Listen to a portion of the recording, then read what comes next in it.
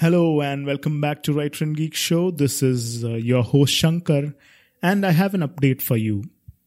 So Vishnu and I will be taking a break from podcasting for a month, which is like 4 weeks, so that we can sort a few things out in our personal lives and, our work life. So over the course of this 4 weeks, we will be recasting some of the episodes we have done from the catalog of 1 or 2 episodes that we have completed over these 3 years. It's been quite a journey. Like if you look at it, we recently released our 100th episode and we never imagined we'd reach here. And it was all made possible by you. If it was not for your support and the love that you have shown, this would have never been possible. So this first week, we are going to recast the episode that we did with Nikesh Murli from Indian Noir. We talk a lot about horror and our experiences with supernatural things and hope you enjoy it.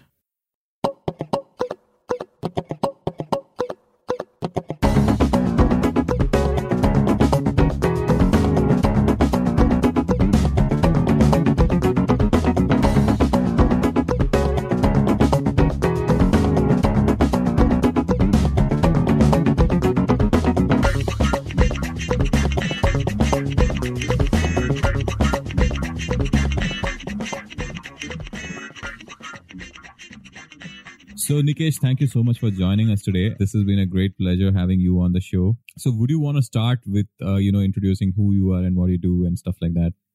Sure. Thank you for having me, guys. And look, this is very exciting to be on the show, to be on India's premium popular culture podcast, The Writer and the Geek Show. And look, I feel like Indian Noir has peaked. And for those of you who don't know what Indian Noir is a storytelling podcast. It's India's most popular adult storytelling podcast, and it covers horror and crime stories. And I am Nikesh Murli. If you don't know me, I've been professionally writing for 15 years. I then went off writing. I did other things in my life, got into voice acting, and then that really took off. And I thought, you know what, how about I go back and pursue my love for writing and telling stories? So the two came together in the form of Indian Noir.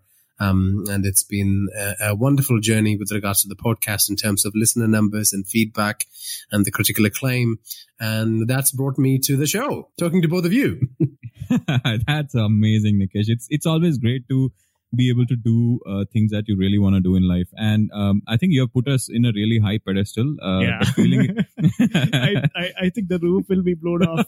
We don't mind a little bit of help from your side anyway, that we accept whatever you said. Yeah, and the feeling is mutual as well. But look, I have to be extra nice to you guys, because people who are listening to this who are not aware of this, I had invoked both Vishnu and Shankar as characters in an episode of season 1 of Fear FM, which is the horror story on Indian Noir, and taken them on a bike journey and then brutally murdered them. It was terrible. Some people, I think, wept at the sounds of Vishnu being squished to pulp.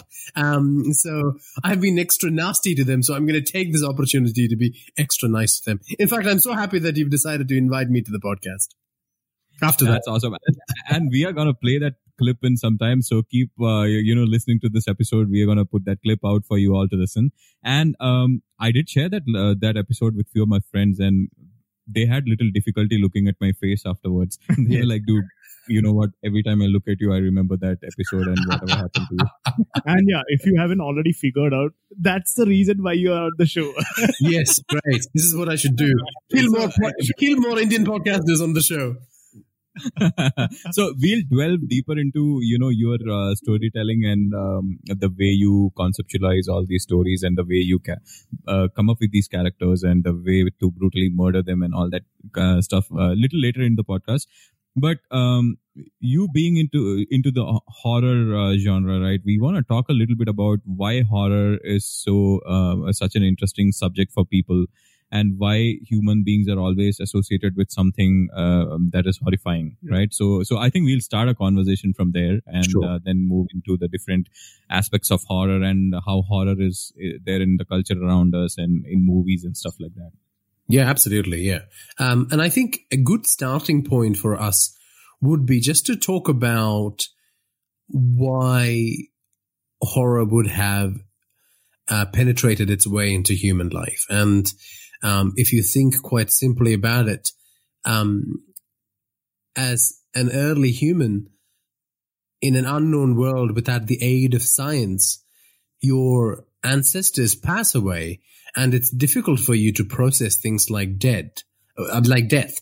And it's easy. You can see how easily you would create these constructs that they have gone on another journey, that they are in another plane, that they might be able to reach out to you. So these varying levels of wish fulfillment that would exist in these stories that would have created the early seeds of horror.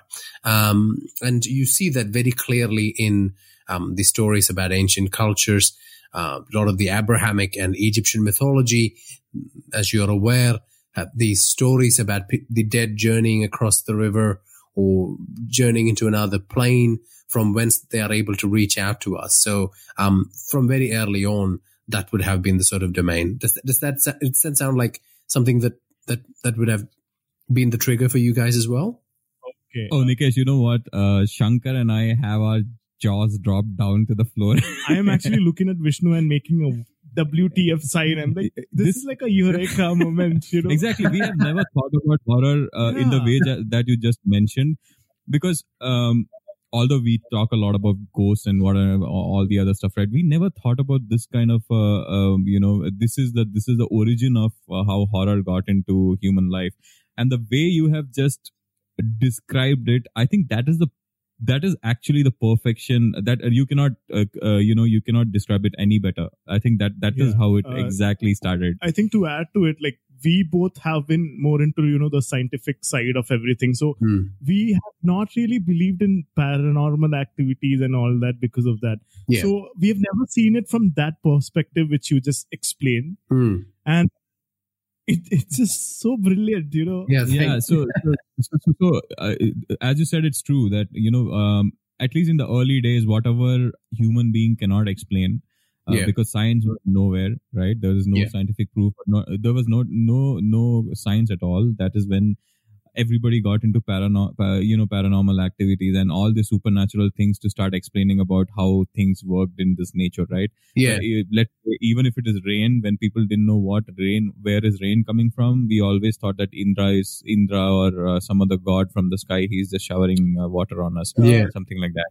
Yeah, that brings me to something I had read about a few weeks back. Like, it's about an African tribe which believes that the aeroplanes which pass through their land, it's like some godly thing. Wow. Because they don't have an explanation about what it is, right? There's a movie called Gods Must Be Crazy also, right? Yes. They get a bottle and they start believing that is God. Yeah. So what you just described, it's just blown our mind. I'm curious, coming from what you were saying, like, so going from those sort of early belief systems, you can see how that would have then immersed or merged with classical storytelling. So, like, if you look at the Greek myths, you would see lots of monsters like the Hydra, Cyclops, and similarly, Indian mythology has those elements as well, which are a bit horrifying. So have you guys not encountered it in Indian mythology in terms of your life in India, the horror elements that are in there? Oh, I would say that since the time that we were born, I think we have encountered all these stories as children. Now we are probably at a place where we have an understanding of how things work. But I still remember when we were small, right? It usually starts from your parents or your grandparents, right? They have all these fantastic stories about how there is good and evil tries to lead you down the path of bad things, and you should always be praying to God so that you are kept away. So there are these regional gods and demigods with all this evil superpower and all those kind of things. And we were brought up partly in Kerala. And Kerala is a land with many different deities and superstitions and all those kind of things. The society is, it's an amalgamation of all these kind of things, right? So as we grew up, there were all these, even every single temple had a history behind it. And if you go to a temple, you'll see good and evil. Let me give you an example. So we are from a city called Thrissur in Kerala. It's known as the cultural capital of India, of Kerala, and lot of temples. It's known for the number of temples that the city has. It's called Thrissur because there are 3 Shiva temples, famous Shiva temples also, and one of them, the most. I think one of the names is Thrisshiva Perur, isn't it? Thrissur is Thrisshiva Perur. Yeah. Thrisshiva Perur is a real name because there are 3 Shivas, and now that got shortened during the British time and it became Thrissur now. Right. So one of the temples called Vadakunatha temple, right? It's in the center of the city, and people are discouraged from going near the temple at night because they say that you hear strange sounds of someone hitting something with a hammer, kind of a thing. The story surrounding that is that since we are all in Kali Yuga right now, according to Hindu mythology. There is a stone which grows in size. And that stone is visible. If you go to the temple, you can see the stone, and you can see some marks on top of the stone, like if someone has hit the stone with some heavy object. Right. So the story goes like Shiva comes out every night.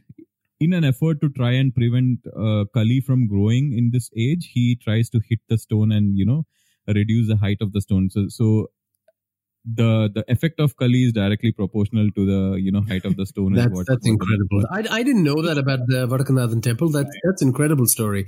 And just you saying that reminded me, and because I part of my childhood was spent in Kerala as well. I had this sudden mental image of my great aunt when we used to have power cuts and we see flames going across the fields. She would tell me that's all the Madanmar are traveling across the fields. There are these, 10-foot giants that are going on a procession through the paddy fields to climb up on the rocks to look across their empire. When you said that story, it reminded me of that. I think a part of that was also to keep the kids safe as well, right? I mean, not necessarily from the evil of supernatural, probably from other stuff like, wild animals or falling into a pit or something, like, so that they don't go out late at night. So they came up with all these, crazy stories and stuff. Absolutely. Yeah. And that's the trademark of early horror too. Like it serves as a warning to prevent you from going into certain places after dark because, you are likely to be either hurt by animals or the state of the treacherous geography there. So you have all these horror stories about the grove that early humans would have perpetrated. And, some of them are directly linked to power structures in society. When the priestly class wanted to become more powerful, they needed a tool to wield. And while they have religion to bring people in line, it's horrifying tales that would really prevent someone from challenging them. So, just as you rightly pointed out, they would have served as warnings. And the thing with horror stories and children, it's, the collection, it's got such a major connection. The Grimm's fairy tales, a lot of the stories that you were mentioning, like the one that my great aunt would have told me when I was a child, they're all about preventing terrible accidents or any bad events from occurring when a child goes out to play in the woods. That's right. And I think another purpose that these, devil and all those kind of negative, heroes or what for forces played is that they made the heroes look better. And they say, right, every hero needs a villain. So unless you have something horrifying, you cannot show the god or the hero in their true glory, right? I mean, if evil doesn't exist, there is no use for good to exist as well. Reminds me of MI2. I love that movie, by the way. I just love MI2. I think that is our favorite movie as well. Yeah. It was so cheesy and wonderful, and the action's great. But I think more than the duality of horror, what's happened over a period of time is it's become complex through literature and art and movies. And I think two things that I'll talk about today that's influenced me as a writer and a storyteller that would eventually go on to make podcasts on this topic would be my experience with it in literature. So I did a bachelor's in literature. That was my first bachelor's that I did. And so that really helped me engage with literature in general, but also horror literature in particular. So the term horror first comes into play in the 1764 novel called The Castle of Otranto, and it is then taken on by writers like Anne Radcliffe and Matthew Gregory Lewis, who wrote The Monk. And it's in this elemental stage. So this duality thing that we are talking about, but then it just really has this, explosion in terms of its quality. So the first great horror classic really is Frankenstein by Mary Shelley. Have you guys read or watched Frankenstein as a movie? I think I have not completely read the book. I think we had that book in the library and I've read a little bit of it, but I've watched some animated series about Frankenstein, but I'm not sure how much it actually relates to the true story. I've watched one of the silent film era movie of Frankenstein and Nice. A lot of animated stuff. Yeah. And it's, it's very culturally influential. So it comes into play a lot, but there you can see how this duality of the God versus demon is changing, and it becomes more about the evil that human beings can perpetrate when they inherit science as a power. This doctor chooses to use the powers to reanimate a corpse. So that's the true horror there. And what goes on from there is the growth of atmospheric horror. So post that, writers like Mary Shelley, writers like Emily Bront, Nathaniel Hawthorne, they start to use horror to discuss the atmosphere of those things. So Arthur Conan Doyle's written some works, Robert Louis Stevenson, if you want to look at the early history of it. But really the two, I think, try and engage with Frankenstein. It's incredible. But the two stories that I'd recommend are Henry James's Turn of the Screw, and then going on from there, everyone's favorite, Bram Stoker's Dracula. That's where we really see it peaking. It moves away from the duality to these complex relationships that people have with each other. Right. That's right. I mean, Dracula is something that I don't remember when was the first time I heard about Dracula, but because it's something that you kind of grew up with, right? Knowing that Yes. Dracula is one of the most evil characters in literature and all that. I've had opportunity to read the book, and it really scared me out. I think that was the first time I actually read something and got scared. Yeah. I usually you watch movies, you see things, you get scared, but the book really frightened me out when I was little young. Yeah. I'm curious about that. I'm curious about how, and I'd like to hear from both of you about your reading experience with horror. Like, what have you read? How has it affected you? And then I'll go and talk about how it's affected me. All right, I think I'll start first. So I was this kind of a guy who used to read a lot when I was a kid. Not so much right now, but I used to go into my school library and find out those kind of books which no other kids usually read. Others preferred all these little books like which has these cartoon characters Hardy and Boys. stuff like Hardy Boys, Nancy Drew, and all that. But I preferred more like thrillers and horror stuff and all that. And most of the books which I've read, they're not by famous authors also. I think there are some of these small gems, some of Indian authors also. So one of the books which, as I mentioned, which I read during that time was Dracula, because I've heard a lot about it and different versions of the story as well, right? There are a lot of custom versions of Dracula as well. And I have not watched any movies. I had not watched any movie at that point. So I got this book. I usually sit and watch the moment I reach home, taking breaks only for eating and other stuff. I'm kind of a person who likes to finish the book as soon as possible. I don't keep it for that kind of a thing, right?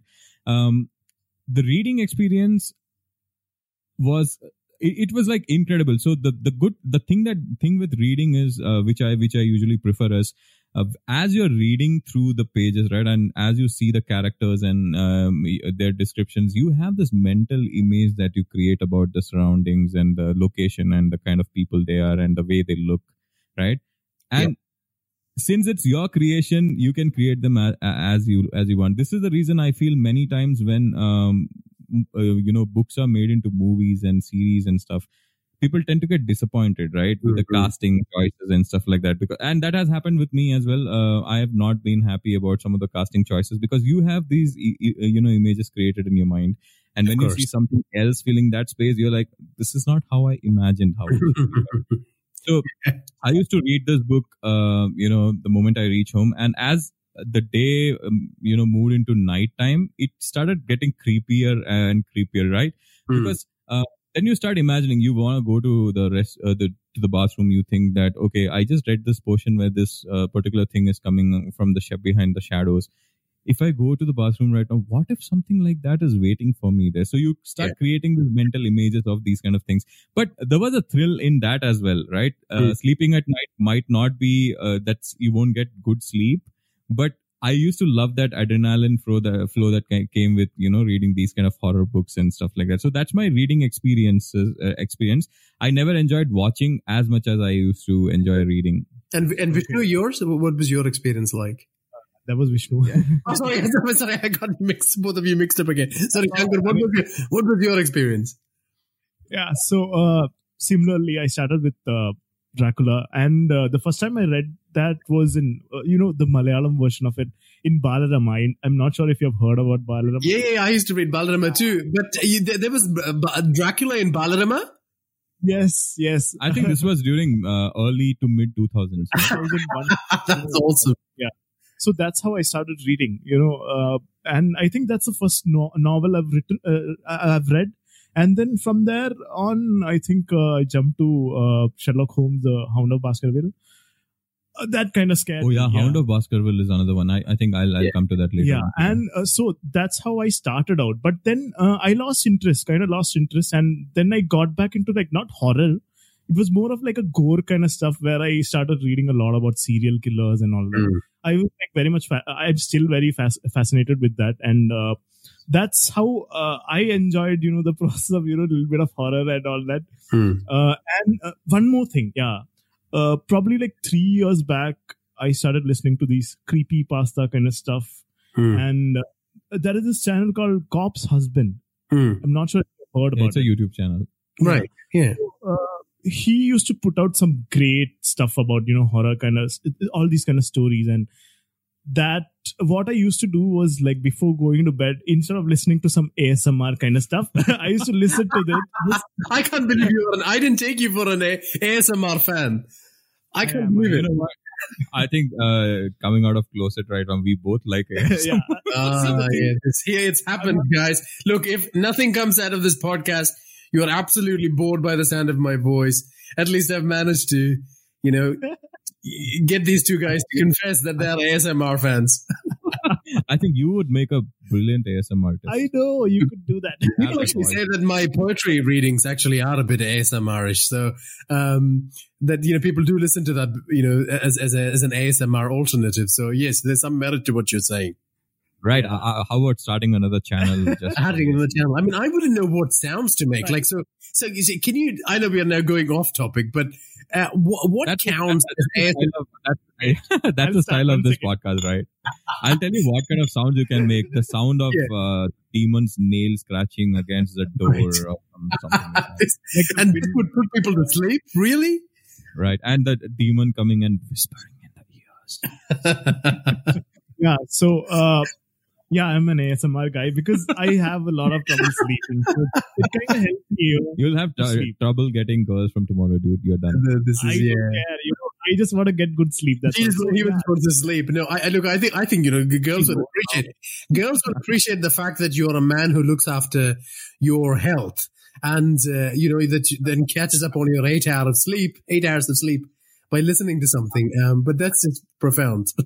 Yeah. So I started listening to creepypasta kind of stuff rather than ASMR. And there are a lot of true stories and stuff that which are fiction. And that really fascinated me, especially stories where, people just go for a walk in the woods at night and they have someone following them, One story especially was a girl, she's staying at her grandparents' place, and every day she used to go for a 2-mile walk or something. It would take half an hour, and she smokes up and walks. Okay, and she felt like someone's following her, and the whole story is about how she got back, and it took a walk which usually takes her half an hour, took her 7 hours to Jeez, yeah. So that kind of stuff really fascinated me. So that's the kind of horror which I like.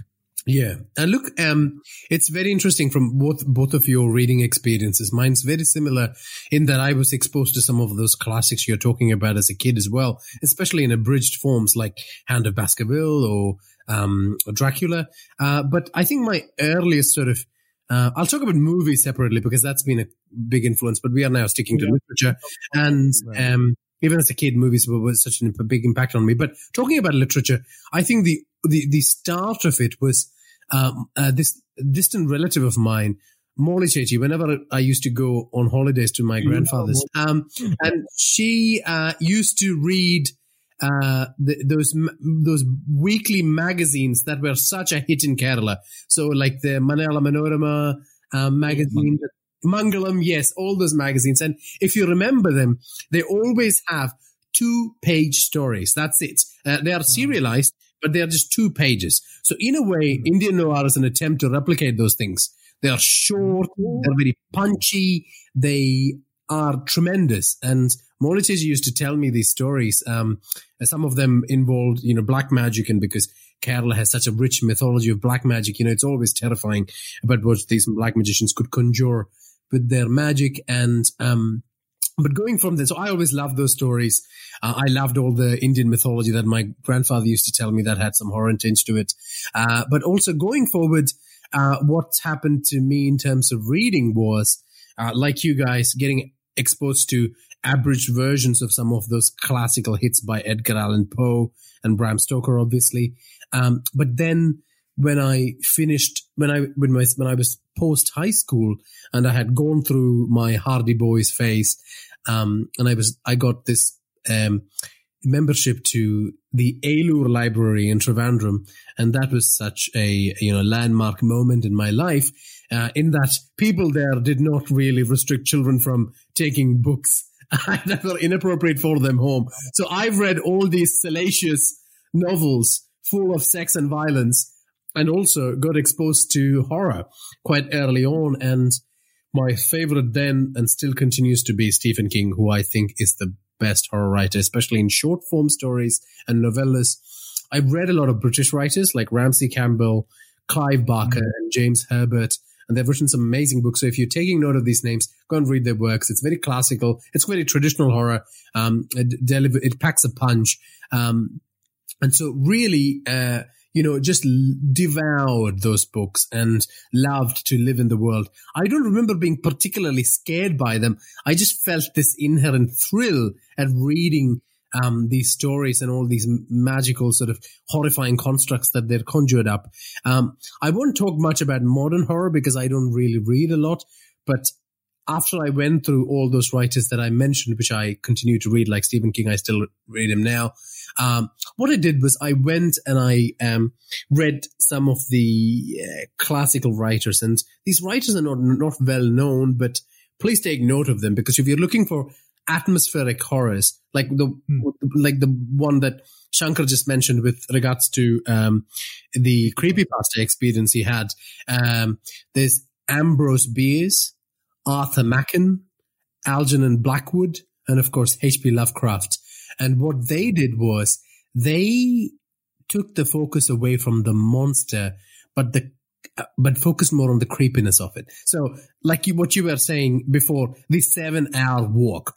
How creepy is that? It should take 1 hour, but it took 7 hours.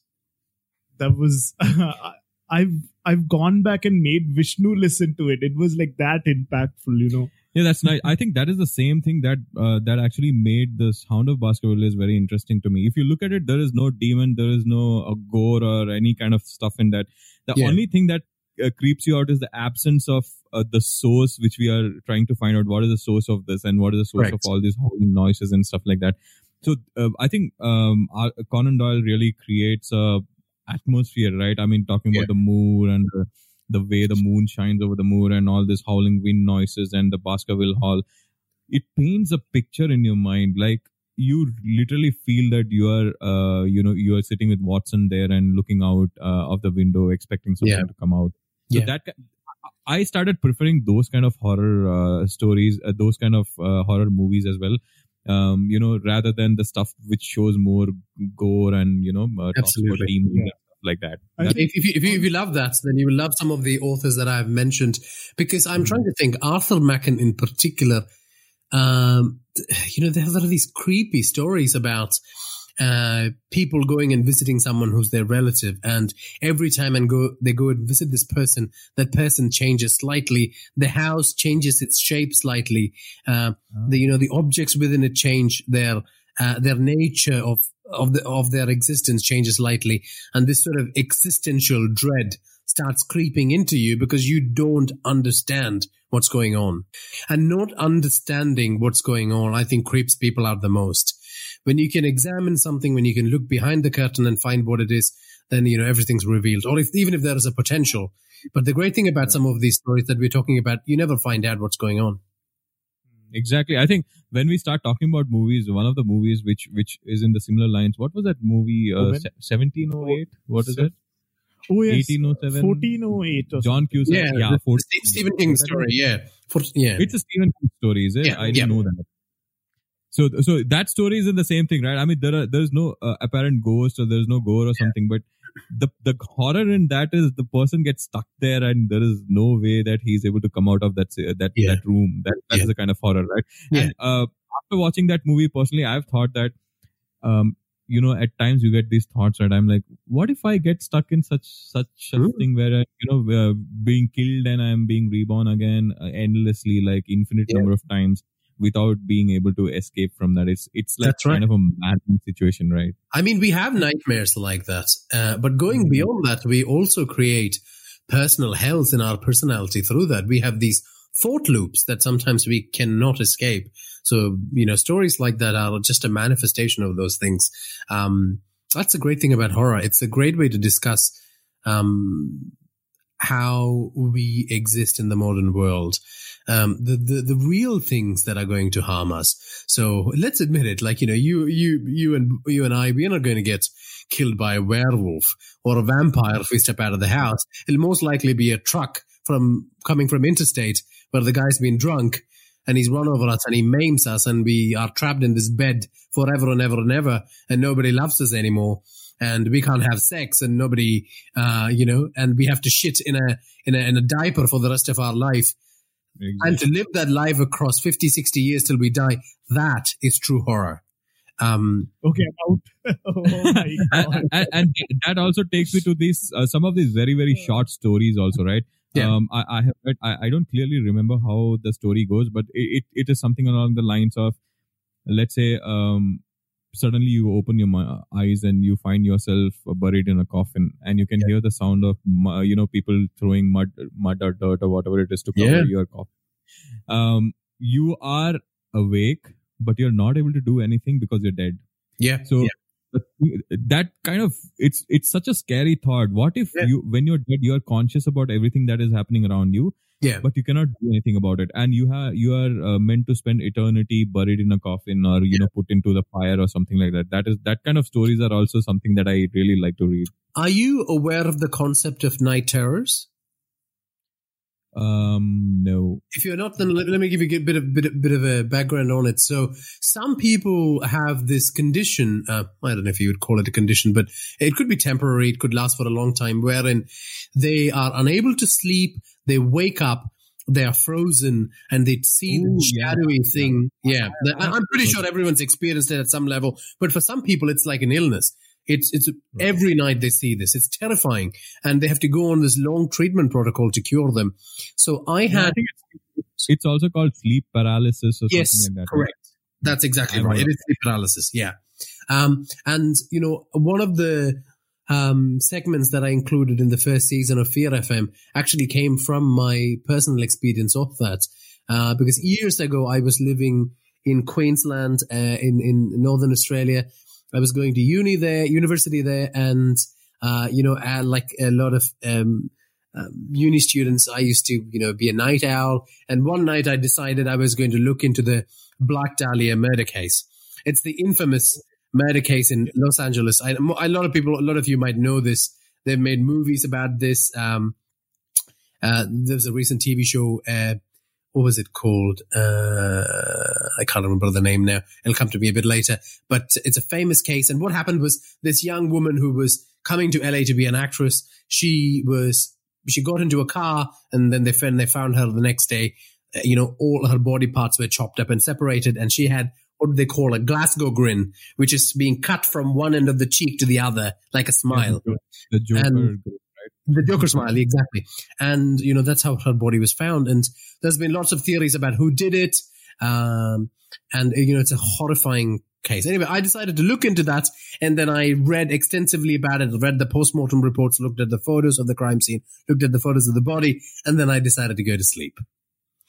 And then an hour and a half into that, I woke up. What? I had sleep paralysis, and I had the image of this woman chopped up, only that she's joined in the bits that she was chopped up, as if she was sutured together. She had the big Glasgow grin, and she climbed up the bed right on top of me and put her face right next to me. So how real was it? So I have not had this experience. The reason I'm asking is I've read about a lot of sleep paralysis experiences that people have put in Reddit and all the other places, right? Yeah. There was, because I've also heard some people say that you can actually get into sleep paralysis state if you want voluntarily. Yeah. What basically happens is your brain is awake and the brain is sent a signal to your body to be asleep or something like that. Yeah. So that is the reason you're not able to move your limbs don't get the signal or something. Yeah. So what I want to know is how real did you think that experience was? Look, it's so real that now that I'm talking to you about this, my body's gone rigid at the memory of it. So it was just like enduring a real trauma. It was incredibly real. It lasted for hours. I kid you not. I would have experienced that for at least 2 hours straight. I could not move. I kept looking around the room, trying to avoid this sight in front of my eyes. The creature would move from top of my body to the corner of the room and then back again.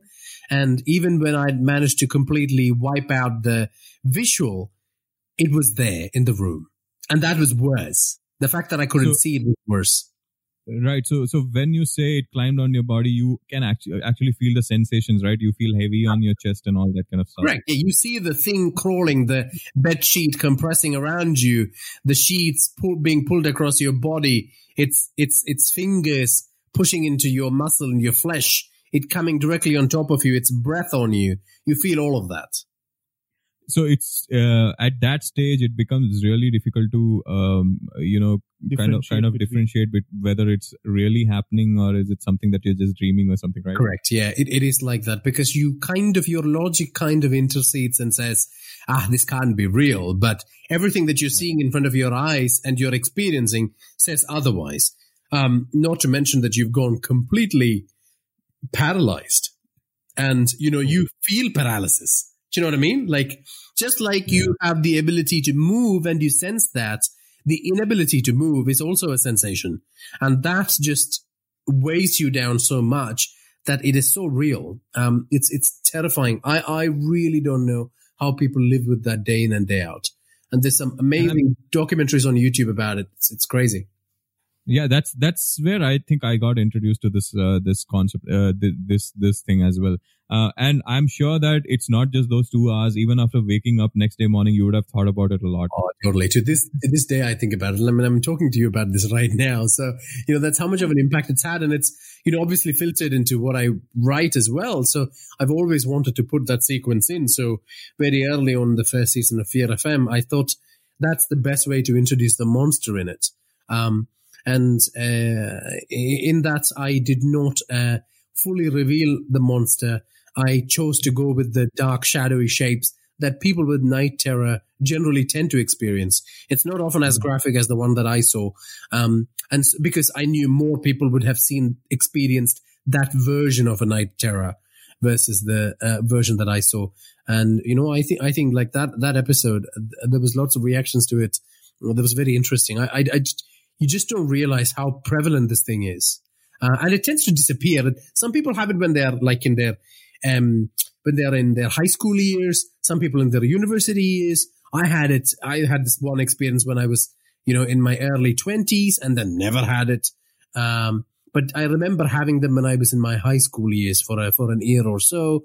But it's different for different people.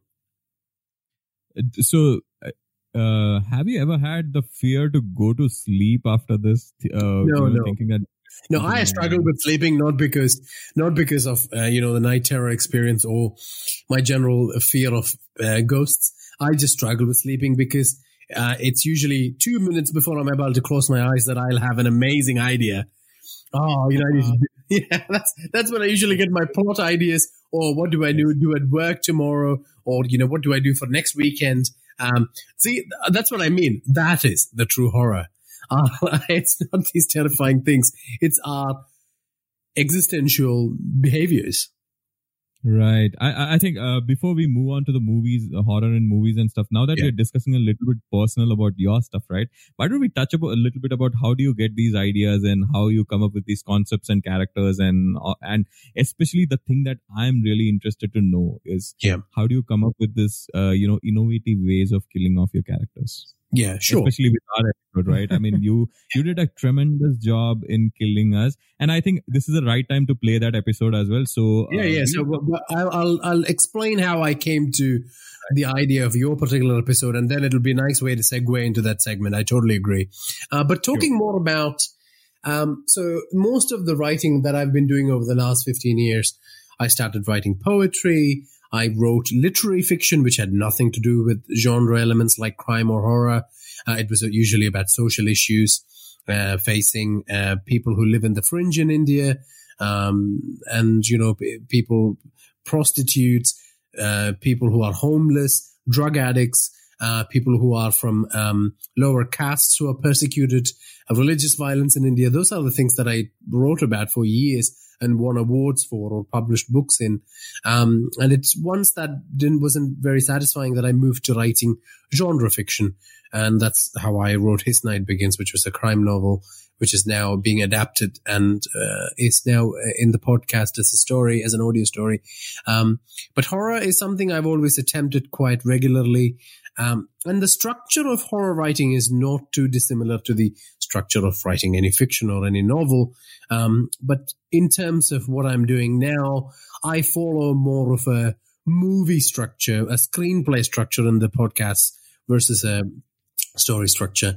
And the way it works is that it's two layers, I suppose, when you talk about horror and how the ideas come about.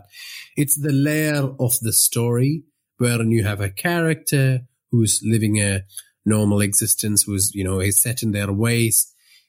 Something happens to them that pushes them out of that comfort zone. They have to go on a journey and transform or perish or transform and ascend as a better human being. And that's the end of that story. So it's got that story level of it. And then you layer the horror of it, which is finding the discomfort. So let's take the first season of Fear FM, for example. So you have a man, Prakash, who's lost his job in the US. He's come home and he is yearning to go back to do that work so he can avoid looking after his sick mother, because he's got a fraught relationship with her. They've got bad blood in their history. But it's the recession. He's trapped in this home. He's depressed. He doesn't want to engage with society. And then something terrible comes into their lives. And he's forced into confronting who he is. And the way horror works is throwing that element at that person. And that takes the form of a monster, but the monster is really their own flaws. In Prakash's case, it's his inherent ability to go back and look at the past and say, was this truly that happened between me and my family? How am I treating my mother now? And I'm talking about all these responsibilities and the money that my foreign IT company can give me. But what about my responsibility as a son? What about my wider responsibility to my culture? That takes the form of this monster called the Dakin, who then terrorizes these people. And him and his mother and the supernatural investigator named Ektaji have to go on this journey to find a solution to bring down this demon and triumph in the end. And they have this character growth. So it's really those two layers. And I hope I've explained that properly. Yeah, it's very interesting when you told us about this. Like, you take normal conflicts, like which people have in their daily lives, and you add that layer of horror to it. That's how it works, basically, Yes. right? Yeah. Wow. And at the end of it, the personal troubles have to be more horrifying than the monster, because the monster and the personal thing have merged together. Let me give you a classic example. Have you both seen The Shining? I have watched like half of it, not the whole. Half of it. You must watch the entire thing. Shining is incredible. So in The Shining, if people have watched it, that I'm not going to give away too many spoilers. It's a writer who's taking his family to a hotel which is haunted, and terrible events happen there. That movie, that story, even in the novel, is really, sure, there is a supernatural hotel, there are ghosts, but that's really about Stephen King's worry about what he might have done to his children when he had an alcohol problem. So he was worried that when he was an alcoholic, he was going to hit his children and damage them in some way. And it's really tapping into that fear. And that is the real horror in that, not the ghosts, not the hotels, but then the two merge together in such a way that elementally you understand.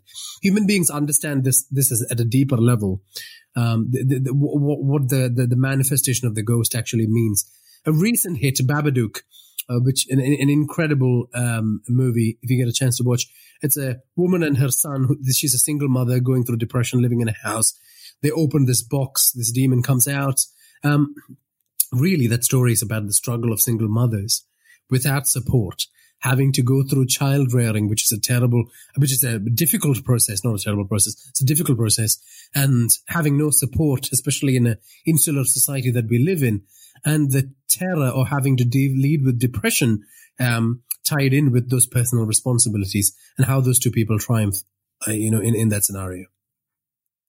Right, I think Exorcist also falls along those lines, right? I mean, it's almost a similar lines where a single mother is taking care of her daughter, who's becoming a teenager, and there are some issues with she faces when she starts seeing other men, and the daughter doesn't approve of it.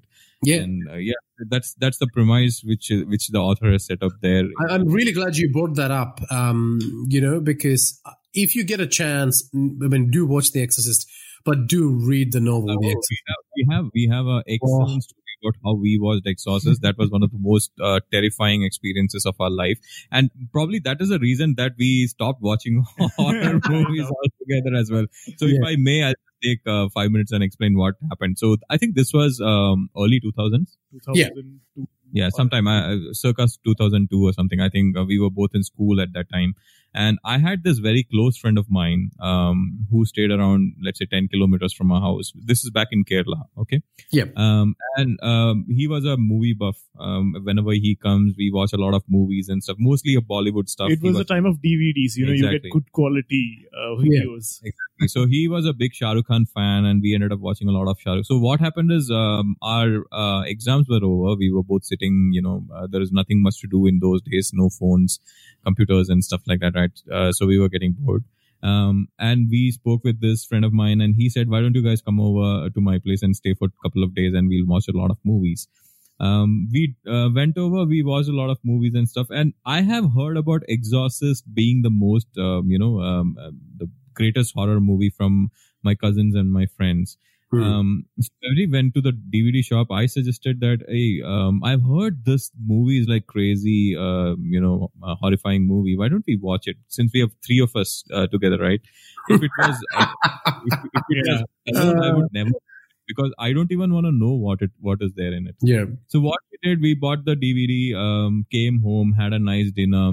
His family went to sleep, and we decided that we'll start watching the movie only at 12 o'clock. Yeah. Right. Great. Just to add atmosphere and all that, we switched off all the lights. We were in the first floor, so we opened the window. There was a tree outside which cast a shadow inside in the kitchen and all. So it was completely spooky, and we wanted it to be as spooky as possible, just to add to the to the atmosphere. Yeah. Right. So we created that atmosphere. Everything was silent. Then we started watching the movie. And you have watched the movie, and you know what would have happened. So there were some scenes which were like so crazy, and I vividly remember the moment the movie got over, three of us were just petrified in our seats. We were not able to move at all. Yeah. we were looking at each other. We were like, "What next?" And I wanted to pee so badly. Actually, man. we three wanted to pee. Yeah, and the bathroom is a flight of stairs down, and you have to go down, and it's like a spooky. There is no light. That was one of the most scared I've ever felt watching something. We were in the living room, right? We were watching it in the living room, and the kitchen was right next to it, and there were this polythene covers, right? So because of the fan from the living room, the polythene cover started making this noise, like that. And you remember the scene where her head turns around and there's this weird sound.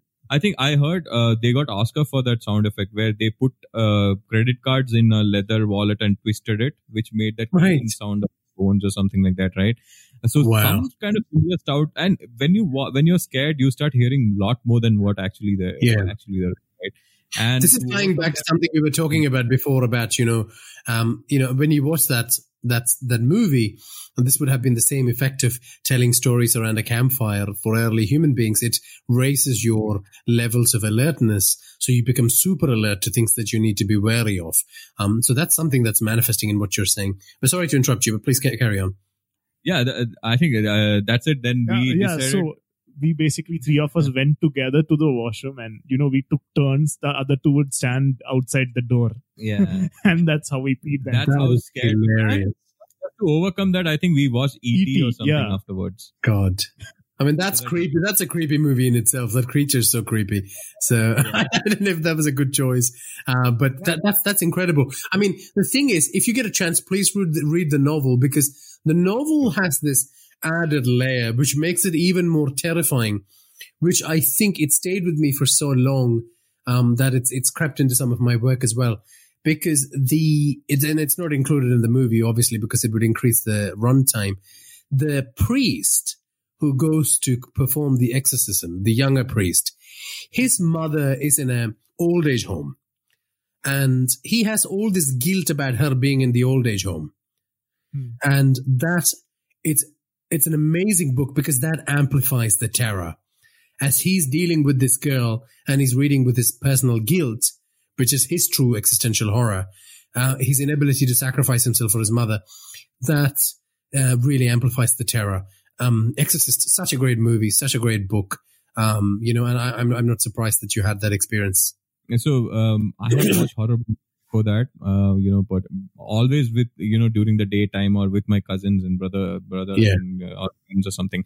But this was the first one where I knew that it was horror, and we created a scenario where, an atmosphere of more creepiness, and it delivered the punch. That's what I would say. And it gave me what I expected, but maybe a little more than I was prepared for. Talking about delivering punch, I was going to talk about this a bit later. Actually, we will talk about this a bit later when we talk about horror in India.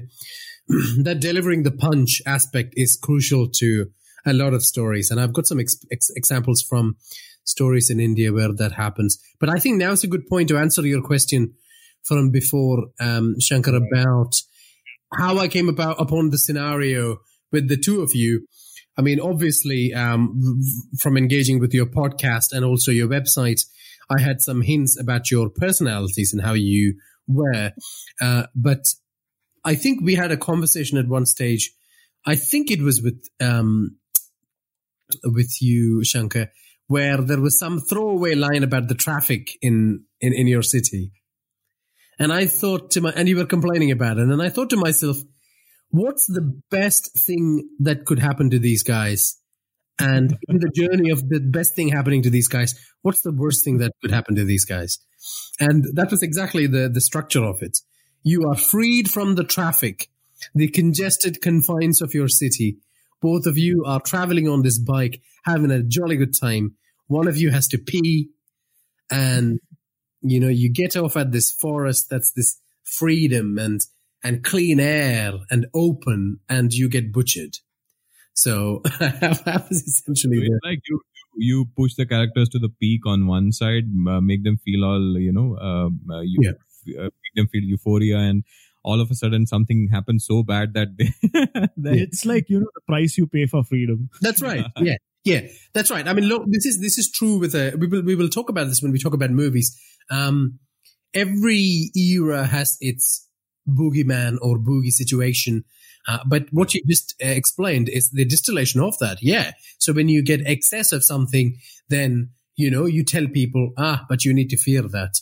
You see that a lot. And when we talk about how, for example, the fear of technology has been portrayed in movies, we will explore that a bit more. But I think now is a good time for people to listen to that episode where both of you get squished.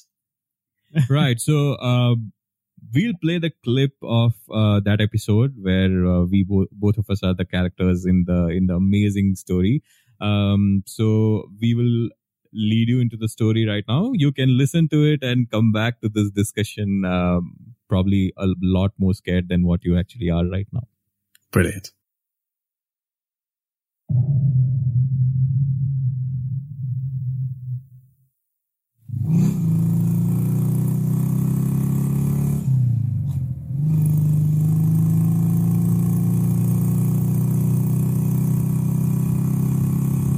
Shankar and Vishnu were on their way to an audio production conference. They were from the neighboring city, and the only way to get to their destination was the road that cut through Narakaranya forest. As usual, Vishnu could barely keep his attention on the road thanks to Shankar's constant stream of interesting factoids, stories of recent romantic conquests, and just plain rubbish. Occasionally, he broke into a song from a latest blockbuster. The integrity of the piece compromised by the windshield on his half-face helmet and his attempts at improvising. Did you know that cats don't taste sweet, but dogs taste salty? Shankar said. What? I don't even want to know how you gained this knowledge. Vishnu responded. Yep, it's true. Vishnu chuckled.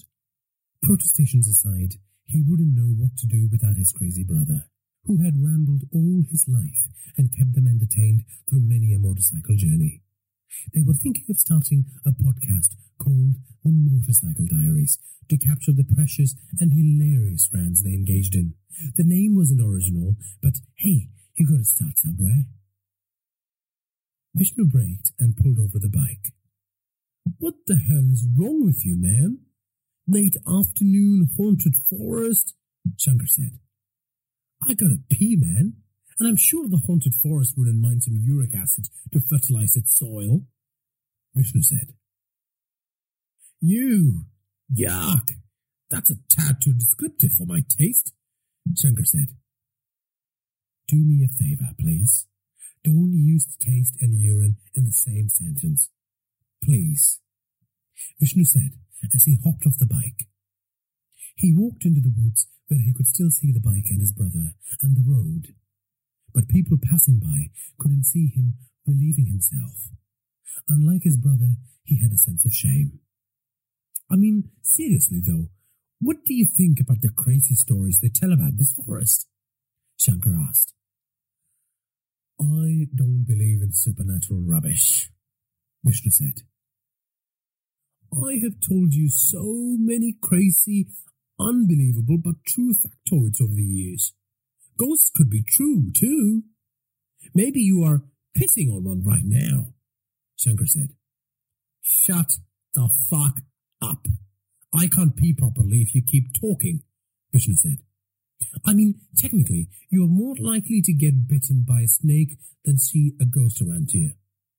Did you know 46,000 people die from snake bites every year in India?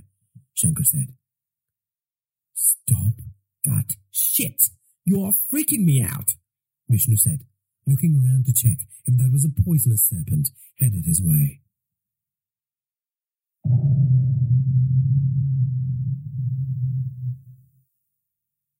The forest was suddenly unnaturally quiet. Even Shankar, who never stopped blabbering, had gone silent. Vishnu zipped his pants and turned round, half expecting his brother to be standing behind him with a vine or a stick, pretending it was a snake he had wrestled into submission. Instead, his brother was nowhere to be seen. In fact, he couldn't see the road or the bike. It was as if he was suddenly transported to another part of the forest with an unending row of trees. Shankar? Shankar! He called out. He walked towards the trees where his bike should have been. There was nothing there.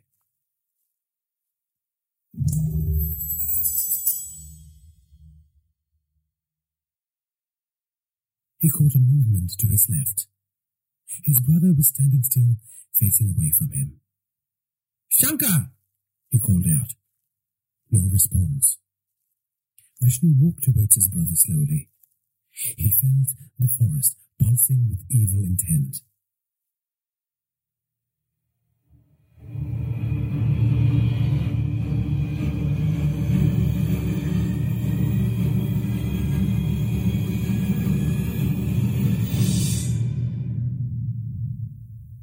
When he reached him, Vishnu touched Shankar on the shoulder. No movement. Suddenly, Shankar brought his arms up to his face, and Vishnu heard the most disgusting of sounds.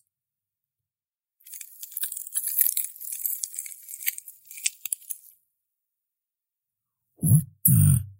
he said, as he forcefully grabbed Shankar's shoulders and turned him around. Shankar was clawing at his face. In fact, he had ripped off half of his left cheek, exposing the ragged flesh left behind, the gums, the teeth, and the tongue covered in gore. "No! No!" Vishnu screamed. "Stop it!" Shankar, who was now clawing at the other side of his face, halted his actions abruptly. He was staring at something past Vishnu, something behind him. The beginnings of a sick smile made the hole in his left cheek bigger. Shankar started clapping.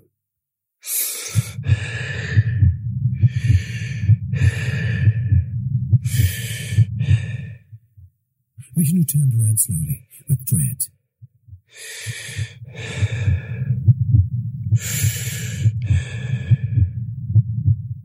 A mob of shadowy figures had emerged from the forest. The absence of light defined the beings whose forms were like pitch-black tears in the fabric of reality. They approached him, whispering at an inhuman pace.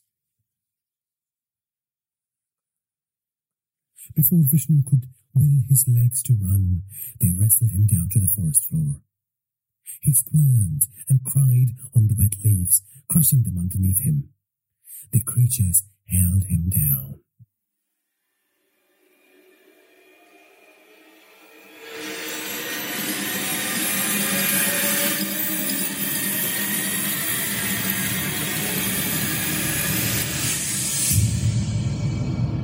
Shankar was in a frenzy, clapping and shouting joyfully. "Glory! Glory to the Master of Shadows!" The soundtrack of his madness merging with the sounds of the forest. The shadows gathered stones and wood from the forest. They stood over him now, holding up the primitive weapons, ready to attack. Vishnu sensed their demonic desires like a crushing weight on his chest. His body was paralyzed. Their iron grip made it impossible to escape. The first stab from the sharp end of a stick punctured his right eyeball. Before he could process the pain from it, a rock crushed his skull in. Then something punctured his lungs. His kneecaps shattered next. With each strike, they reduced his body to a form that would make identification a difficult process.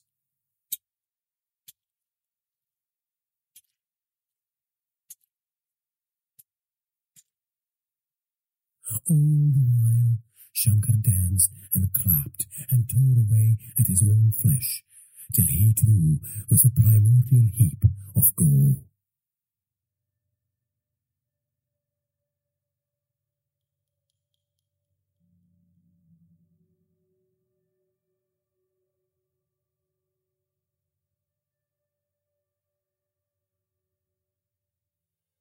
All right, so we hope that you enjoyed the clip, and do let us know what you felt about it, and we'll get back to the discussion that we were earlier. So, Nikesh, let's move on.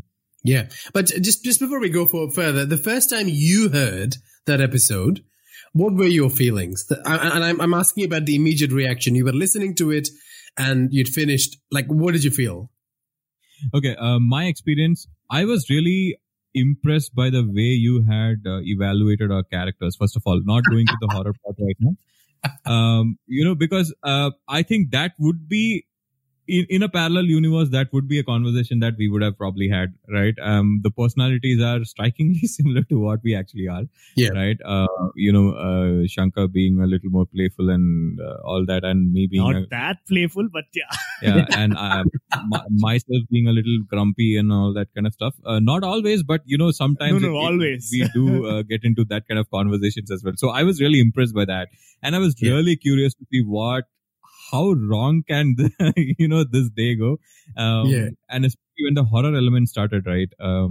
You really painted a picture, because I usually listen to these kind of stories with my eyes closed so that I can imagine whatever you're just saying, right? So I have that picture painted clear in my mind. Every single detail, the way you say, the bike, the helmet, in the story that happens before, when they say while going in the bus, they see the two helmets and stuff like that, right?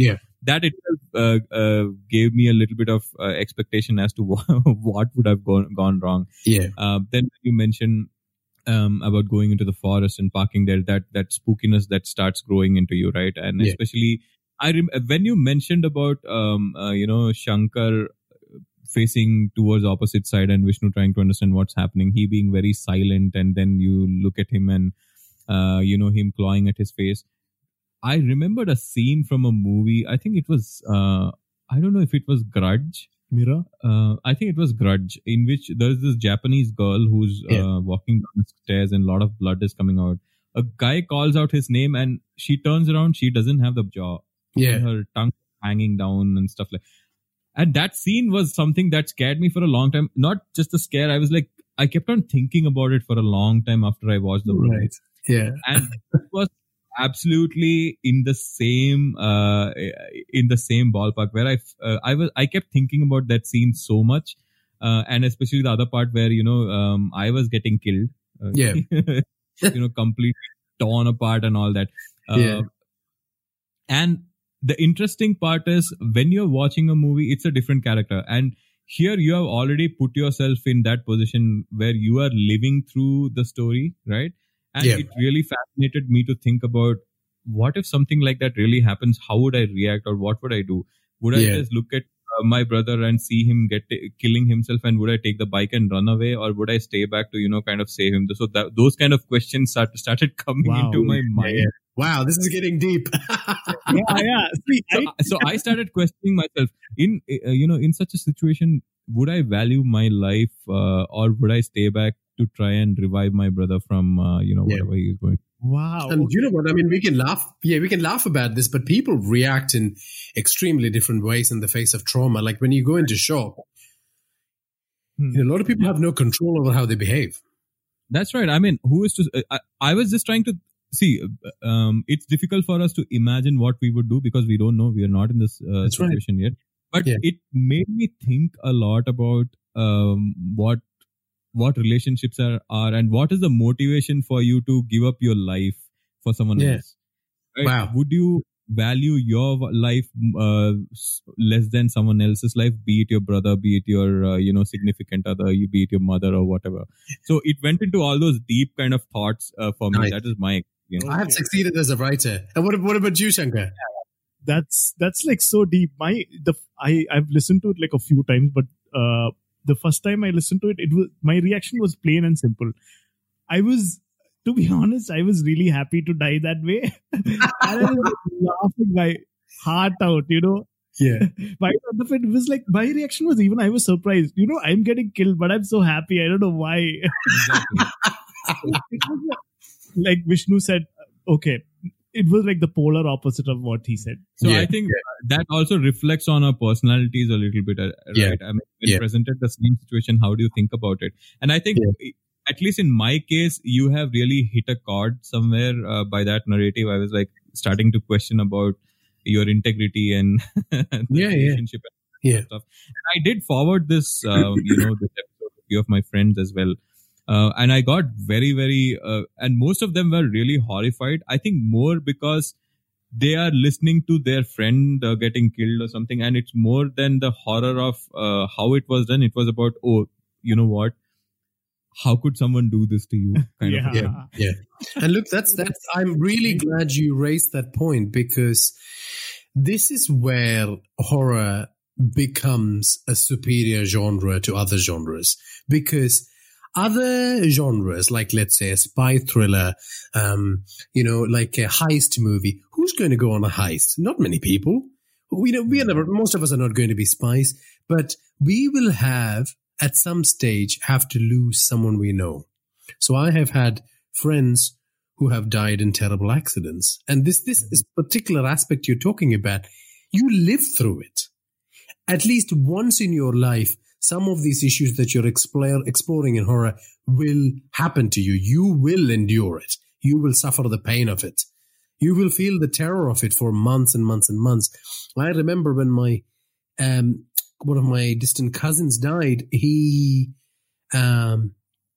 There's a crazy story behind this, by the way, and I don't believe in astrology and things like that, but this is a really crazy story. You know how in Kerala everyone has a book that's written when they were born with their astrological details? Jadagam, Kundali. Yeah, Kundali, yeah. Jadagam in Malayalam, and I think in Hindi it's called Kundali. Yeah. So when the Kundali is written, so for my cousin, the astrologer refused to write past the age of 20. Oh. And guess when he died? He died on the night before his 20th birthday. Just before midnight, he went to grab a new car from Pondicherry. It was the night India was playing Sri Lanka and lost really bad in Kolkata, I think, if I remember. He was rushing back to watch that match or something like that, and they got run over by a truck. Oh, damn.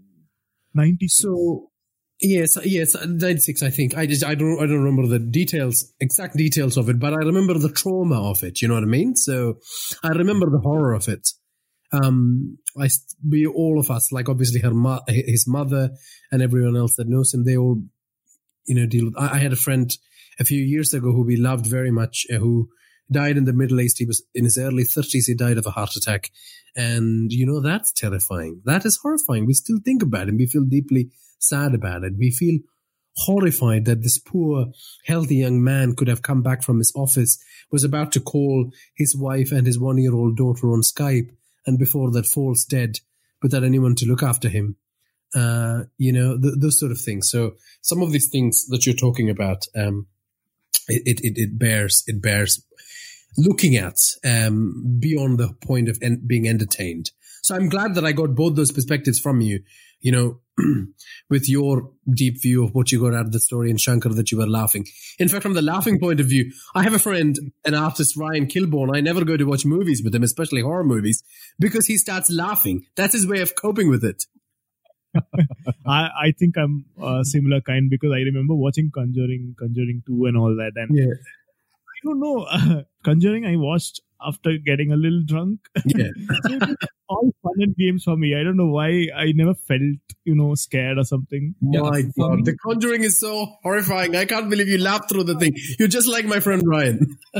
Yeah, the Conjuring second, right? You have Valek is the devil, right? Yeah. And I was laughing out when for me, the reason, the thing is that I like to immerse myself into whatever that particular, let's say if it's a horror movie, right? Yeah. I like to take it with the intent of what the movie actually wants me to feel like. What I'm trying to say is, let's say if it's a horror movie like Conjuring or Grudge or something. Yeah. The person who is writing that story, he really wants to impart that feeling into you of horror and how it happens and stuff. Although you are not part of the story directly, you're watching it. I like to immerse myself and make me feel as much horrific as possible, so that I'm extracting most out of it. So I don't try to make something look like. See, what you see on the screen, you can make a joke of it. Skeleton or some scary thing that comes out. And a clown can be a funny thing, or it can be a very scary thing as well. Yeah, clown can be. So I really try to look into the intent behind what they're trying to do. And if it is scary, then I want to be a part of it and completely feel the feel what they really want me to feel. So that's Yeah, why same here. Yeah. That's why I really get scared about watching. That's why I get Okay. scared when I read and watch. I think I should add on to this. Like, now that I know a little bit more about this, I've always been, I always look at horror movies like, okay, this is not real. But now that you have put a perspective, like, you take personal experience and, you kind of amplify it and turn it Yeah. into a different, this thing, like, Yeah. talking about the priest from Exorcist. Exorcist. Yeah. Inner demon is like taking care of his mom, So I think I can appreciate it a little more Exactly. now. That's what I Yeah. wanted to do, because everybody is trying to tell a story, and every story comes from some kind of personal Yeah. experiences at all Yeah, times. yeah. So I want to respect that, and I intend to Absolutely. enjoy it the way they want to. This is not to say that there aren't laughably bad horror movies. There are some terrible ones, absolutely I've seen awful ones.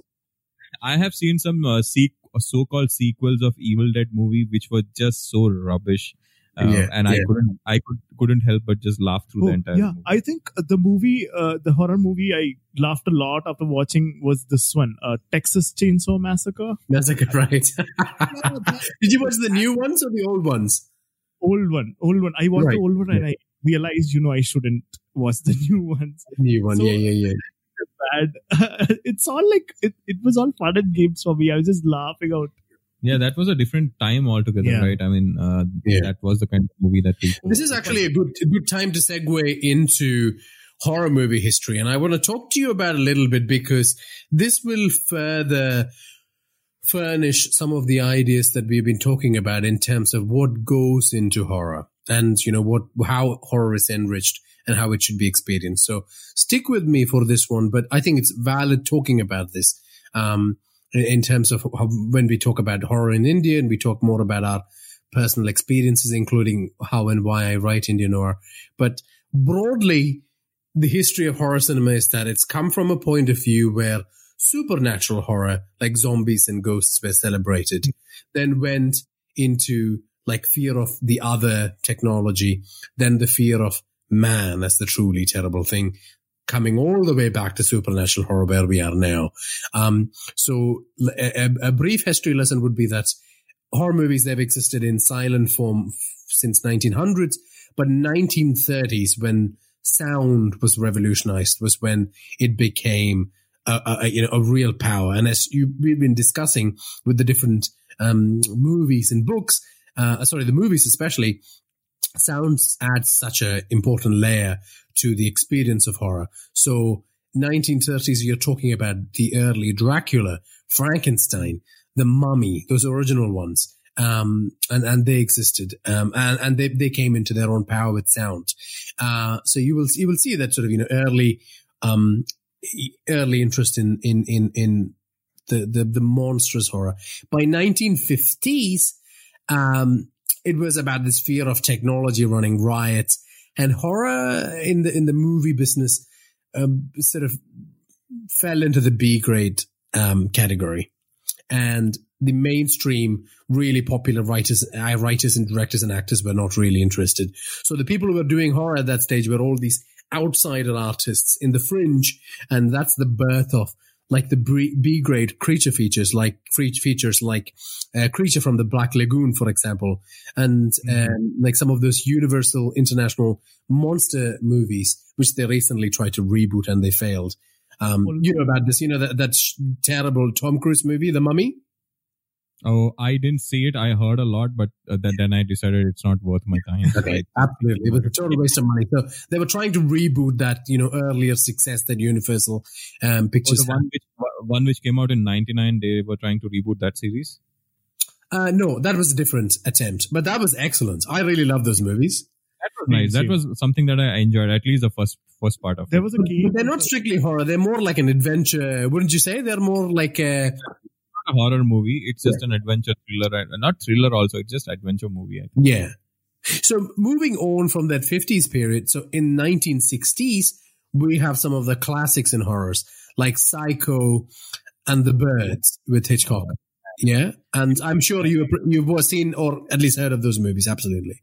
See, I remember watching Psycho like a few years ago, and I don't think was it few years ago? Did we not watch together? No, that was my third time. What? I am the one who introduced you to that. I don't think it's been a year since I watched that. Yeah, movie, yeah. right? I watched it in 2013 or something. Right. So this. Wow. So tell me more about this. So who introduced it to whom, and then how has it progressed in terms of the enjoyment of that movie? I think my experience was that I have heard of Psycho many times, and in most of the top 10 lists of movies and all that, thriller movies and horror movies, this thing is always there. And I've read a lot of Alfred Hitchcock short stories and book novels when I was in school also. So I know what standard of writing he has. So, and I've heard about the story as well. And when Shankar came and said, you know what, there is this movie called Psycho, I was like, I know about the movie, but I've never watched it. I think I would get bored watching it. But he somehow convinced me. Both of us sat together and I watched it. And especially the last scene, right? You remember the last scene where he walks in. You won't believe it. I have not felt that in a long time. I think after watching Exorcist, this was almost 14 or 15 years after that.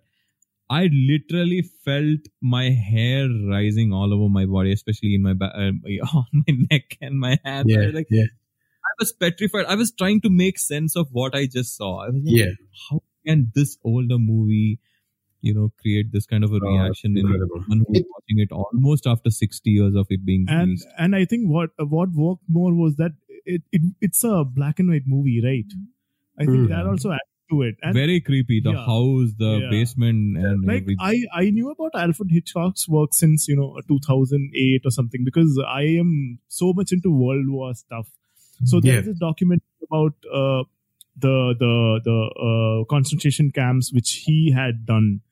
It's gruesome. And then I got into the series which is called Alfred Hitchcock Presents. Yeah, Alfred Hitchcock Presents. Yeah. And that's like just wonderful. Then I watched this movie called The Vertigo. And it's only after that I started. I watched Psycho. So it was a little too late, but it's better late than never. Yeah. So So Alfred Hitchcock comes in and he makes these classic Psycho and The Birds. The Birds, I don't like it as much, but Psycho, same experience as you. I love that movie. But also in that same time period, we have Rosemary's Baby. I don't know if you know much about that, if you watched it. There was a recent version which was equally good. But I've read the novel when I got my Aylur Library card. It's one of the first books I've read, and it creeped me out and still creeps me out. If you get to watch the movie or the book, read it. But it's about this woman who is pregnant. She comes to live in this Parisian apartment, and her neighbors are really strange. They have this overt interest in her. They start visiting her. They become friends with her, and it just goes downhill from there. I mean, it is creepy. So if you want a similar experience as what you had with Psycho, engage with that one. Have you heard of it or no? No, you must check it out. Rosemary's Baby. Even if you watch the recent version they did, it's quite incredible. Obviously, reading it is it's a much better experience. The 70s and 80s in horror movies, that's when horror really came onto itself, because you had big budgets. It started getting a little bit more deeper, like it started engaging with psychological fears, societal problems, and particularly in the 80s, something huge happened, which was the introduction of practical special effects. So you can imagine how that would have really elevated, the material. What was laughable before was now truly terrifying. So, movies like Texas Chainsaw Massacre, Carrie, The Omen, The Shining, Evil Dead, Nightmare on Elm Street, that's all from that time period. That's what young Nikesh would have watched as well. So that's a good point for me to ask you this question. How young were you when you watched your first horror movies? This might be laughable as well. My first recollection of watching horror movie was, I think, I would have been not more than 5 or 6 years. Or 6 years maximum, right? And it was not a Hollywood movie. You won't believe this. This was a Bollywood movie. Yeah. I was living we were living in Delhi at the time, and I had my cousins also there. And this one cousin of mine is a big fan of horror movies. Yeah. And it was in the year 91 or 92, I think. There was this movie called Junoon, which was released. And it was a story about a guy turning into a tiger at 12 o'clock at night every day, something like that. It's when I think about it right now, it seems very funny, but Yeah. I remember, and those were the days of cassette players, right? And we had this VCR at home, and my cousin and I, we went to the nearest shop, we got this, and he was like, "Oh, this movie's come up, Junoon, it's a horror movie, let's watch."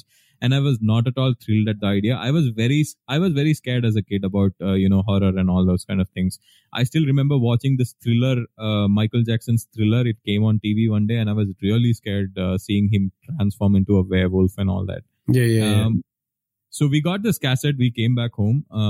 My mom made Maggi noodles for both of us, which was like a staple food for us at that time, and I was really fond of it. We started playing the movie, and we started eating the Maggi at the same time. And you know what happened? In the course of watching movie, I actually forgot to finish what I was eating, and there was still left in the plate when the movie got over, and that has never happened before. Yeah. That was my first full-blown horror movie watching experience. That Someone needs to start a show where they review movies while eating Maggi noodles. And the quality of the movie is determined by how much Maggi noodles is left in the plate. That's a good idea for a show. Horror and Maggie. Yeah. And what about you, Shankar? What was your experience? I think Junoon is a remake of the movie. What is that? American Werewolf in London? Ah, right. In Paris, I think it's called, yeah. I am not sure where, yeah. So I think it's that one. Mine is quite laughable too. Is Manichatar a horror movie? Yeah, I think it's a horror movie. I think it's an excellent horror movie. Look, I don't know how many times I have watched that movie, and I know they made a shitty remake for our North Indian friends. Please just watch the Malayalam version with subtitles. See, even if you don't understand Malayalam, I think the one you should watch is the Malayalam version and nothing else. Yeah. So we watched it in theaters, right? Yeah, so that was a time when we moved from Delhi back to Kerala. So, our family decided to, go back to Kerala for settling down there.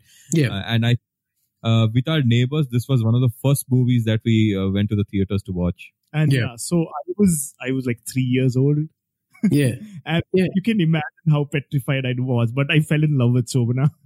Yeah. Oh, what a stunning woman. She came to Canberra when I was living there a few years ago with her dance performance. I think it's called Leela. And I really wanted to see her. Like I don't know if there is any man in South India who doesn't have a crush on Shobana. What an amazing woman. That's true. And I think she was just 23 years old at the time of the movie. Yeah. So that made a psychological effect on me as well, because I think that would have been the second or third horror movie that I've watched in my life. Imagine that's the first movie I watched in theaters. Yeah. Yeah. And if that, you cannot count that. I think there's a really funny story, which, I'm not sure if I should divulge into it, but I think I should. So I was like 6 or something. Well, if you feel like you shouldn't, then you absolutely must. That means it's a great story. So one thing that scared me was, oh man, this is going to be so bad. Yeah. You watched the music video of Everybody by Backstreet Boys? Oh, that used to scare you? Yes. I think you had a dream about it. Yeah. I watched the song, it's on something called Jukebox or MTV, I'm not sure. Yeah. And I was there on vacation with my cousins in Delhi, and I watched this thing. I was like, yeah, this is a good song. But then I had a dream about it, especially the character which Brian played, the werewolf. And that creeped the heck out of me. I'm pretty sure that a lot of people find Backstreet Boys music pretty horrifying. So look, I'm not really surprised. I'm hide in a ditch or something. I'm never coming back. Yeah, wow. Look, for me, my parents had no censorship on what I could watch or read, which meant that I was watching Evil Dead when I was 5 or 6 years old. I watched The Fly, The Exorcist, The Thing, Look, pretty much everything that I've listed in this 70s or 80s list that I was just talking about, I watched during that period. And The Omen, Carrie, which I don't remember too much, Halloween I never watched, and I watched the latest one, but all those things I watched and I, obviously had a great impact on me. But carrying on with what I was saying before, so that was 70s and 80s. We come to 90s, which is when I suppose, especially us, we would have more memory of the horror classics. But the trend, you will hear horror theorists use this term. It's the Grand Guignol trend, which is, Grand Guignol used to be this theater in Pigalle in France, early 1900s till 1964. They used to stage these elaborate horror theater productions. And, they were graphic. So essentially what I did to both of you in the story is employing Grand Guignol technique. So those squishy sounds, lots of blood, atmosphere. So people in Pigalle, when they were watching those things, they would faint. It would be that terrifying. Yeah. And what they would do is they would have the ghost walk amidst the crowd. So they would be telling the story and the ghost would be sitting right next to you. Oh, man.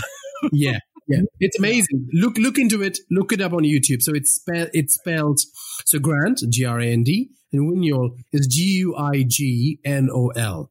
And it's amazing what those artists did with that. And so Grand Guignol techniques bleed into cinema. And I will talk about these two films because I'm pretty sure it's something that's impacted you as well. Seven with Brad Pitt and Morgan Freeman, and Silence of the Lambs with the amazing I can't remember the name, Jodie Foster and that's right. And so that became the horror of the 90s. The recognition that man is truly horrifying. Maybe not supernatural elements. A man whose motivation cannot be understood, who had a deep-seated aberration in their soul that led them to kidnap and murder. And those things became the trend of the 90s. Do you remember that trend? Did you engage with that trend? One of the movies, I don't know if this strictly falls into horror, but do you remember a movie called Hollow Man? Yeah. Right, it also falls in the similar lines, right? It actually when I forgot his name, Kevin Bacon. Kevin Bacon's character becomes goes through this experiment and he becomes invisible. That is when all internal demons come out and he does everything that he was only thinking about earlier. So his character slowly becomes a villain of the movie, right? He was great in that movie. He was fantastic in that movie. Yeah. So that is one movie that comes to my mind from the late 90s. What about Seven? Did you guys not watch Seven? I watched Seven, I think maybe a year or couple of years back. Yeah. Not. What did you think about it? The reason that I watched Seven is because I was in love with those kind of movies. That there was a phase when we were watching Usual Suspects and Seven and all these kind of movies. I don't have much of a recollection of how I felt when I watched Seven, because that was the time when I watched a series of movies, and probably I shouldn't have watched it that way. Yeah. But yeah, I remember the last scene. I mean, they leave it to you, right, to think, to kind of your imagination as to what is inside the box and stuff like that. That's right. Yeah, that's right. So I like that kind of open-ended stuff as well. So it's up to your imagination as to how you want to end the story, right? I found that fascinating. That's right. And so those movies fall in the horror genre as well for that reason, especially because of the way they stage the crime scenes. It's very Grand Guignolish. The intestines hanging off the walls, the blood used to write stuff on the walls. And all that stuff. And then we come into 2000s, and now which is where we are situated now in terms of where the genre is at. We don't need any more cinematic reinforcements that human beings are the worst form of horror. I mean, we are living it. Every day you open the news and someone strapped a bomb on and decided to explode it somewhere and kill human beings. In a world of Bin Ladens and crime sprees in cities, we don't need that reiteration, and that's why we've come back to supernatural horror, like The Conjuring that you were talking about before. Right. And we've come full circle in that sense. And feeding into this has been our engagement with other cultures because of globalization. And you see like Asian-inspired horror movies and things like that. But, the ghosts and the zombies, they're very much a flavor of our times. But you can see why. Yeah. There are a couple of movies I would like to talk about from the, I think, early 2000 and 2000, the current decade. Like, Sure. have you watched a movie called Shutter? I may have watched, but I can't remember it. Jog my memory. Tell me about it. So this guy moves to Japan and he gets into a relationship with the girl, and he's not. Yes, I remember that movie. Yes, it's an excellent movie. Yes. So that's one movie which made me go like, wow. So he goes to the doctor and he checks his weight, right? And it shows like somewhere around 130 kg, and I couldn't figure out what the hell does this mean. I remember this. And you see he electrocutes himself, and then they show him in a sanatorium, and the last scene they show where the ghost really is, right? He's hanging on his back. Oh, so that is the extra weight. Yeah. Wait, I have actually paid homage to that scene in Fear FM. So if you remember, there's an episode where Prakash is waiting for the email from his friend, and the Darkin decides to rest her chin on his shoulder. And I was paying homage to that particular scene because I think truly one of the most original ways that filmmakers have come up with to terrify people. Oh, do you know what that scene brought into my mind is, again, going back to Kerala, there is this other demigod called Kutichatan. I'm sure you would have heard about Kutichatan stories. Mm-hmm. So there are some people who do this Chatan Seva by pleasing Kutichatan. He brings a lot of wealth or something is what the story is. And the thing is, the deal with him is once you invoke him into your life, you cannot get rid of him. Yeah. Right? I've heard a story, I think this was somewhere in North Kerala, where there is this wealthy guy and he got all his wealth by, calling Kutichatan and taking his help. And later he felt that it was too much to manage him. So you have to feed him alcohol and, non-vegetarian food and all that. So he tried to get rid of him, but and from then on, he started having this crazy shoulder pain and neck pain and all that for a long time. And many doctors, they couldn't figure out what happened. Later, they went to some Jyotishi or someone. I mean, some kind of those kind of people whom you find in Kerala. What he said was, you try to get rid of Kutichatan, but he's around your neck. Right now. Wow. So that is a thing that came to my mind when I was listening to that story of yours. Yeah.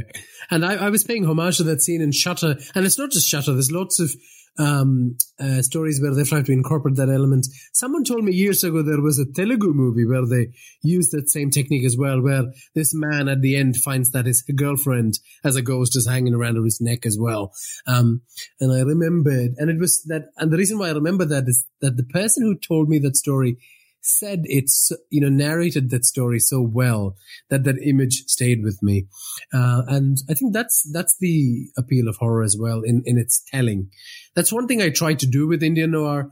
I'm not trying to do an audiobook. I'm not trying to write a literary fiction award-winning novel. I'm not trying to do a TV production. What I'm actually trying to do is invoke that feeling of telling a good ghost story around a campfire. Because they're the ones that stay with you the most. And I wanted to say this earlier when you said, this is more like a 2-page story that comes in, all this weekly magazines in Kerala. Yeah. I think that really works out even for me as a listener, right? When I see a new episode coming out, I know that there is some action happening in this 5 or 7 minutes, and I'm really completely focused on, listening the story. Yes. The problem if it is more like, as you said, trying to make a commercial story out of this, we have been saturated by those kind of things, right? Yeah. But your story is something which maybe my friends or I would say while, drinking out on a night, or we go to some spooky distant place in the hills of Ooty sometime. Yeah. And we want to come up with these stories which will kind of scare us. These are the kind of stories that you would say. That is why it's more relatable, at least I'm just talking for myself here. Yeah. That is one reason that I listen, and I mostly listen to your stories at night. Yeah, just going to bed. I feel that is the right time to listen to these kind of stuff. Yeah. So what I do is once I'm done with my work, I just put my earphones, I go to bed and I listen to this one episode that comes out. And it really gives me a feeling that, oh, you know what? I just had a discussion with my friend and we just had this conversation about this spooky thing that was happening.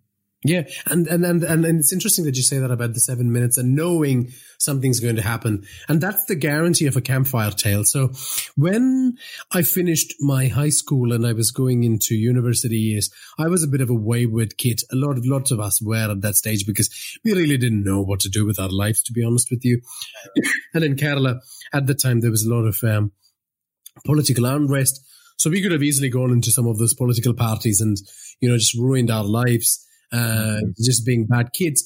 But we had, luckily, most of us were plucked from the streets, so to speak, by the university wing of YMCA.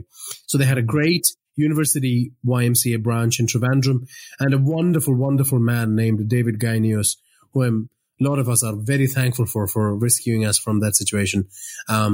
He took us in. We had a debating society. We had these summer camps we would go to. And it's particularly at these summer camps that I realized the value of the campfire storytelling technique.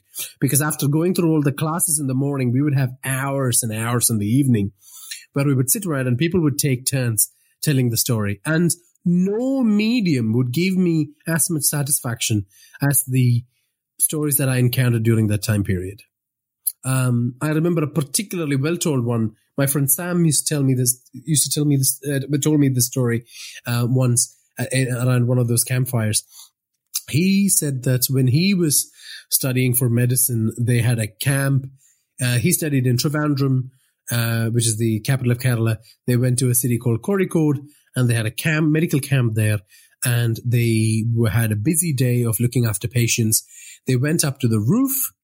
So Sam and I and a few others were sitting around the camp, and Sam's telling me the story about what happened to him and his friends. They went to Kozhikode. They had this camp. They had a busy day, and they had a power cut. Okay. And so they decided they were going to get out of the house, which was really warm, and they were going to the roof where they decided they were going to smoke. And there were 4 of them, and they were smoking. And his good friend Iqbal, who was at the end, he was having this whole conversation, and they were cracking jokes, talking about their girlfriends, what they were going to do next.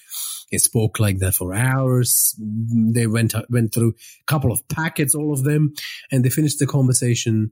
And Iqbal said, yeah, you did tell me that other guy was turning up. And they all turned up to him and said, what other guy? He said, what do you mean? Like, there's 5 of us. And they said, no, there's only 4 of us. And then Sam realizes he also thought there were 5 of them because he remembers 5 cigarette, the fire at the end of the tips of 5 cigarettes as they were talking. Mm-hmm. And he said, yeah, I thought someone else had joined in this as well, but there wasn't. There was only the 4 of them. And it's a simple story, right? From beginning to end, told around a campfire in that atmosphere. You can't shake it for days. Hey, man, wow. This is insane. Don't we have something similar? A story which is like similar? Is it the time when we were walking on? Yes. Okay. You know what? I think we had a similar experience, and both of us don't believe in supernatural. Either don't we believe in, and nor we believe in anything that has got to do with which science can't explain and all that kind of stuff, right? Yeah. So I think this was sometime around 2009 time. I had just finished my college, and I was back home. I had nothing to do, right? Basically, between the time that you get a job and the time that you leave your college, there are like 2 or 3 months of finding the job and all those kind of things, right? So I was back from college. I was staying with my parents at that time. So we were staying in this house which was adjacent to a paddy field. Yeah. And there was this road which was connecting, there was a temple on the other side, and which was on the side of this paddy field. It was along the border of the paddy field towards our house. Yeah, the paddy field is like, it's huge, Yeah. And it's not like a road, it's like a varam. Have you heard of the word varam? Yep. Yeah. Yeah. So it's kind of this Kacha road which is passing through, and there are a few houses on towards the beginning of the road on the either ends, and in between it's completely empty. And one side is this paddy field, and the other side is completely fenced. Okay. So since I had nothing much to do, I used to go on these long walks in the evenings. Walks are a good time to think about stuff, and I really enjoyed those. And we used to have conversations along, which now has become Writer and Geek Show. So we used to have all these conversations which we're having right now when we used to go for the walks like 10 years ago. Okay. Wow. And so we were kind of returning back home, and it would have been closer to 7:30, 8 o'clock. And there are no street lights there. Okay. Yeah, there are no street lights on this particular road. This is not a road that we generally take. We usually take the main road, but that day we decided to go for a longer walk, and we were just returning back. And as we were walking down the road, we saw a figure who was walking ahead of us, and we couldn't really make out who he was or what he was and all that. Like he was talking to one of the patrons from the house, which was near the temple. And before we reached that house, he just went off. Like he was like probably 20-30 meters in front of us. Yeah, maybe less than that. Yeah. Maybe less than that. And it was really dark. All we could see is just a plain outline of his clothes. A silhouette. Yeah, right. A silhouette thing. And he was walking ahead. He had no lights in his hand. He was just walking. And we didn't pay much attention to it because it seemed completely normal. Right. And the road was just curving around, and we were just walking behind him. And it never occurred to us, because it was very normal thing for someone to be walking on the road. Yeah. We were having a conversation. Suddenly we realized that the person who was walking in front of us has completely disappeared. He was not there, and there are no side roads. There is nothing where there was no place where he could hide, or he could have just turned off the road or something like that. And because the road, you can see the other end of the road from this side. It's completely empty. Yeah. One side is completely fenced. You cannot go that side. And if he had entered the paddy field, you can still see him, because I think he was wearing a white shirt or something. And it was... Exactly. And suddenly he disappeared. And we have tried 10,000 different, theories as to what would have happened to him or where he went.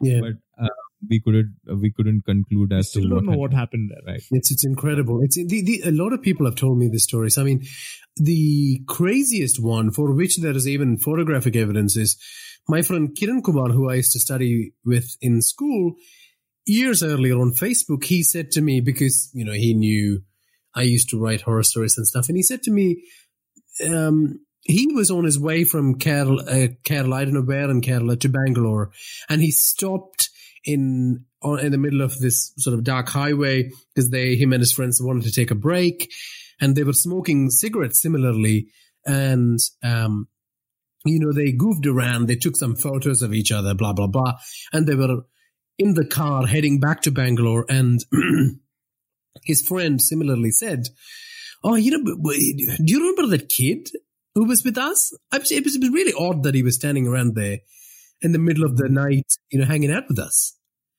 So the other two guys in the car, including Kiran, said, "What kid?" It was just the three of us. There was no kid. And they kept driving, and they're like, geez, this guy's must be really tired, or he's had something that we haven't had as part of his cigarette smoking session. And they thought he was an idiot. And they reached Bangalore, they forgot about it. Then Kiran, weeks later, looked at the photos he took, and he sent me one of those photos. There's a photo, clearly one of the friends is taking the photo of the two of the others. Standing next to Kiran is what can only be described as a malformed kid. He looks like those kids who would be like a cleaner in a truck in India that you would see. Yeah. He's got those sort of clothes, but he's not quite right. He's not quite human, is the best way to describe it. But you can see his plain shirt, grey pants, and he's got a grin on his face, but you know that he's not quite there. And I'm telling you, it is one of the freakiest things I've ever seen in my life. There is nothing... I just got goosebumps listening to this. I mean, imagine me when I got that photo, because Kiran wouldn't lie to me. He's not trying to trick me. He's got nothing to gain from tricking to me. He was asking me a genuine question. And look, if you look into it, you can say, it's a light aberration, the camera did that. It's a reflection from somewhere. But what's odd about that photo is that instead of being the same height as the others who are adults, so an aberration, you would think if it's a reflection of the person, it would be the same height. It's at the knee height, like a little child. And he's looking up and he's got a different hair. The way his hair is combed is very different from the others in the photo. And he's just there, his head tilted in an angle and smiling. And then there is also the issue of his friend actually saying, what's the deal with that kid? Right? So one of them actually saw, the others didn't. One of them actually saw the kid and said, and he just looked at him and went, this is really odd. What's this kid doing here in the middle of the night? And that's it. Wow. Okay. Yeah. So you know what? The thing that makes these kind of stories more special is not about what level of unbelievable horror lies in it. It's about they are being said by sources which are close to you, correct, which are verifiable, and these are the people you know day in and day out, and you know inside out of them, and they are the ones who are telling you these stories, right? So you have the evidence in the form of a picture. Exactly. And people like you, right? They don't believe in the supernatural. Even as he's sharing this with me, he's saying, this is rubbish. This is a photographic evidence. But when you put the two together, and I have to say this, that my, I can't remember his name now. If we Google it, we can find it. It's, I came across this guy as part of my work with the YMCA in Trivandrum, who was a lecturer in parapsychology in Trivandrum. And, I went to his house along with my other university YMCA friends. He's got this amazing house in the middle of Trivandrum where it's multiple levels. He's got multicolored lights. He's left the property grow out of control because he believes that attracts spirits. And he's been researching paranormal phenomenon for years. And I asked him blatantly, I said to him, look, I don't believe in this rubbish. Is there any truth to this? And he said to me, over 35 years of looking at different cases, there's perhaps 2 instances where he's actually thought there might be some evidence. Okay? Right. The first instance he said was he went to this house in the Jewish quarter in Cochin, and every year, just on Christmas Day, for a few minutes, there will be a party going on upstairs. And he said that when you say party, it's a party. There's people talking, there's plates banging, people sharing plates, people laughing, and then it disappears. The sound just like that. Is this the sound? Has anyone even gone up to see that? Or yeah, there's nothing there. When you go up to see, there's nothing there. When you're downstairs at a particular time, you hear the sound. And he said he just still can't explain it to this day. And secondly, he said to me, there was this instance where he didn't give me the name for obvious reasons. I kind of guessed who it might have been, but a industrialist in Trivandrum who was the head of a minerals company. He had a lakeside house, and he couldn't keep hold of any of his maids because they would always get frightened at something that was walking in through the kitchen door. And it would frighten them, and they would never come back again. So he was on his 8th maid at that stage, and he decided he needed to do something. And so he talked to the professor, and the professor went to see the site, and he, used his instruments, whatever he uses, which I think is laughable, like, the electrospectrograph stuff and the sounds. I didn't believe in that rubbish. Anyway, he used all of that, and nothing came out. And he was going for a walk around the place. And he said that at 6 p.m., and so there are other houses around that house as well, okay? So imagine an L shape if you can. So at the house that we're talking about is at the extreme end of that L. And the other end of the L is near the lake. Anyway, and there are houses along the way of that L-shaped road. At around 6:30 p.m., he said that the dog in the first house barked. He stopped. Then the dog in the second house barked. He stopped. The dog in the third house barked. He stopped. And somehow something came to a stop in front of the house we are talking about. And he thought this is really odd. And he fixed the problem.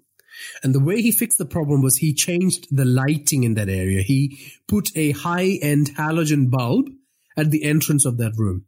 And then he went and did his research. That spot where that lake is was where robbers and criminals used to be beheaded or their hands would be chopped off in the time of the kings in Trivandrum. Oh. So there is no way to explain it. But from that, you also get this cue that it seems to me from a lot of people who believe in paranormal phenomenon and people who research parapsychology that it seems like certain events have a resonance to them and they somehow seem to get recorded in a place and it plays out like a loop, you know, like something that's imprinted in a VHS tape and it keeps playing again and again and again. And some people happen to see what's happened.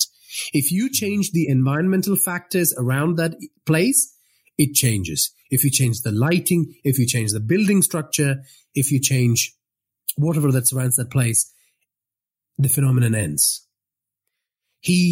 That particular professor, I'll find it and send you the name of the guy. I can't remember his name now, but from what he was saying, he didn't believe in ghosts that come out of the coffin and, you know, chase you around and kill you. Right. But some things are so sad, are so profound that perhaps an echo of those things stay back. And perhaps that's a ghost.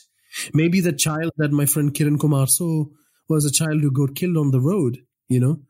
Maybe it was such a traumatic thing. Maybe he was trying to go to his mother and he died at that instant and it imprinted that part of space and time with such sadness that he's stuck in that loop. It's a possibility. See, as much as, I don't believe as much as I don't believe in all these things, there's always a part of me that is very curious about these kind of things, right? I mean, these are some stories that your friends are saying. And I've heard some similar, stuff that comes from the, rural Kerala, a lot of stuff. And people whom you know on a daily basis come and tell you these kind of stories. So sometimes I just sit down and I think about all these things. I'm like, I want to completely throw it away as garbage and rubbish. But there's a part of me that wants these things to be true. And, there's a part of me that wants to go and explore into all these kind of things and really, understand whether is there something that is outside of what we know? Is there something that traditional science cannot explain? That's right. But again, I have this, as much as I say that I don't believe in this, a part of me also says that, you know what, dude, don't go and put your head into all this. Yeah. What if there is something that really is there and you get stuck in it and, it kind of haunts you for the rest of your life? And it's some evidence, right? Like it's not everything. Most of it just sounds like rubbish. But sometimes you come across stuff that is a bit profound, like Kiran's story that I told you. But the other thing that I'd like to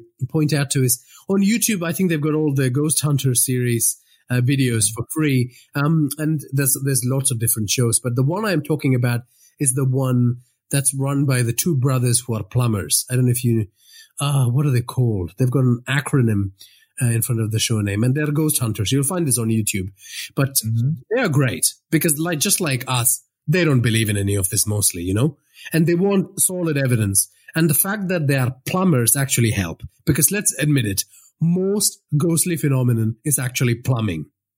Is the sound in your in the pipes. It's expanding, it's contracting. It's usually wind because of the vents in the house. That's what's going on. So these guys are great. So they will go in, they'll check the plumbing, they'll check the vents, they'll try to remove all the other factors that might be causing the sound. And then what they do is they set up the cameras and the sounds. And there's a particular episode where they go to the hotel that actually inspired the hotel in the movie The Shining, which is meant to be one of the most haunted hotels in the world. And they've got this camera footage of of something pulling the bed sheet down from one of the brothers. It looks oddly creepy. It looks like someone's pulling it down. But, I was happy to dismiss it. I was like, look, what if the feet is moving at an unnatural angle that it makes it look like the sheet's going down? But it oddly looks like someone's pulling it down. Anyway, I discounted that. I didn't care. Blah, whatever. But they also set up, that was from the camera in the room, but there was also audio equipment in the room where they captured sounds. And they would ask questions like the woman, I think, was was a duchess from a royal family. So, and her name was Mary. And so they would ask her questions like, Mary, are you there? Mary, can you hear us? Mary, if you hear us, can you knock on the wall 2 times? You know, the usual paranormal stuff. Anyway, they did that. They came back, and there's always a segment in the show where they analyze the evidence. Anyway, the recordings happen, and to the question, Mary, are you there? And all those questions, you can hear very clearly a who? What? Now, it's not the response that really tagged me. It's the way the response is generated. So it is as if someone who was on a different plane suddenly heard this sound and went, huh? Who? Wow. Do you know what I mean? Oh. So you can fake, and you can perhaps interpret a sound in a particular way, as in a word, right? You can think that it's who, but I don't know if you can fake the way in which it's said. Do you know what I mean? Like, it really sounded like it's like someone was walking past, and when, right. I think that ghost or whatever the other being is also surprised by hearing the voices of these 2 people, right? Do you remember the movie The Others with Nicole Kidman and the child? Where No, not they're in a different dimension or something like that? they are ghosts. So you watch the whole movie thinking they are actually people living in the house when they are actually the ghosts. Yes. I remember that one. Yeah, and the same thing happens. So they keep hearing these odd sounds, and they're always wondering what's going on. And, that recording, I think, is incredible. It's incredible because of the quality of the responses that are back. Not that they're just words, but the way they're intoned. This reminds me of an episode from the series called Ahat. I'm glad we are on the same wavelength today. I was about to talk about Ahat, but go ahead. Yeah, they're like like there is a world, but it's like, there are like 2 dimensions. One is like the normal, real one, and there is another one which is more darker. And people are stuck there in the darker side, which is where there is like always night and all that. And the spirits or like people from the darker side, they are trying to communicate with others through paper clips and all that kind of stuff. I don't. Hello? Yeah, that's what it is. And where they have ripped off, it's not rip off. The same thing exists in the Stranger Things also. Yeah. Where there is the word and the world and the kid gets stuck there and he uses the light in the room to communicate and all that. I think that in Ahat. It's a story construct that's, human beings have used for a long time. But my point about this particular one was the actual evidence that was collated. But coming back to Ahat, I'm glad you brought that up. Ahat is one of the few Indian TV shows that I think in some episodes succeed in creating great horror universes. Some of the episodes were superbly brilliant. Most of it was rubbish. But we need to applaud whoever made that for the amount of effort and creativity they put into it, because it's incredible. Do you both remember watching it regularly? Yeah. I remember distinctly. I think it was the year 99, and my elder cousin, he was studying in a college in Kasaragod, and it was his vacation time. I went with him back to Delhi. And we used to sit and play these video games till, like 1 o'clock, 2 o'clock. And I remember this Ahat used to rerun at 2:30 in the morning or something like that. Yeah. And we made sure that we watched that every day. I never enjoyed it much, but as I told you, my cousin was too much into horror and we used to sit and watch the episodes. And the episode that I think you mentioned, I watched it that time or something. No, we watched it too. Okay. Oh, you enjoyed it too. Yeah, we enjoyed it. And I used to make sure that I used to watch all the episodes of that series. Yeah, Shankar, is like, were you a regular viewer? Yeah, same here. Same here. So you were with them while you were watching that as well.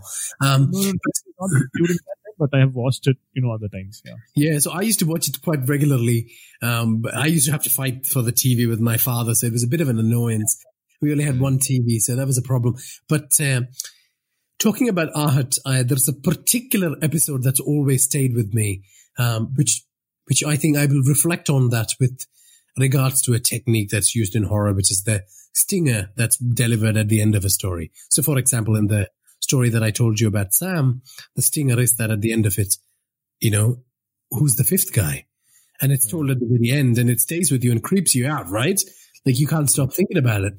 And, you know, I tried to do this with Indian noir, but you often can't very successfully because it's a serialized format as well. But in each episode, there'll be something there that will be left to cause this feeling of fear that lingers, which works really well in horror. Right. So there's this favorite episode of mine in Ahat, which I think about to this day, and I don't know if you guys have seen it. It's this group of friends who tricks this particularly scaredy cat friend of theirs by inviting him to a house and telling him a lie that it's a haunted house, that they're going to stay in that house overnight, and they're going to see if they can encounter paranormal phenomenon. And they get together with other friends, and they find a way to scare him. Have you seen this episode? I don't remember it right. Maybe when you go deeper into the story, I might. It's incredible. So as we watch the story, we are thinking that the paranormal phenomenon are all true. But 3/4 of the way, the other friends get together and they say, we've done really well tricking that other guy. Did you see his face when that thing happened? Did you see how he screamed when the other thing happened? And they start laughing about it. And, you know, and one of the girls who's particularly sympathetic to the scaredy cat guy says, look, guys, I've tagged along with you long enough. I think it's time to end this show. We've had our fun and, you know, we need to stop. At which point they realize the guy is not with them. What? Oh. Their friend is not with them and they're like, where is he gone? He was here a second ago. Right? The friend who was the scaredy cat friend that they were trying to scare and, you know, try to, you know, play the prank on, he suddenly disappeared. Mm-hmm. So they look all around the house and they start suspecting each other, you know, and is this another trick, blah, blah, blah. Mm-hmm. And anyway, they go through the house and they eventually find him in the bathroom. So they all rush into the bathroom and he's in a corner screaming and crying. And they say to him, I can't remember what his name is. Are Babu, kya hua? And he's lying there crying and he's just, and then they try to explain it to him, right? Like, oh, no, don't worry. Deepti did this and Shiva did this.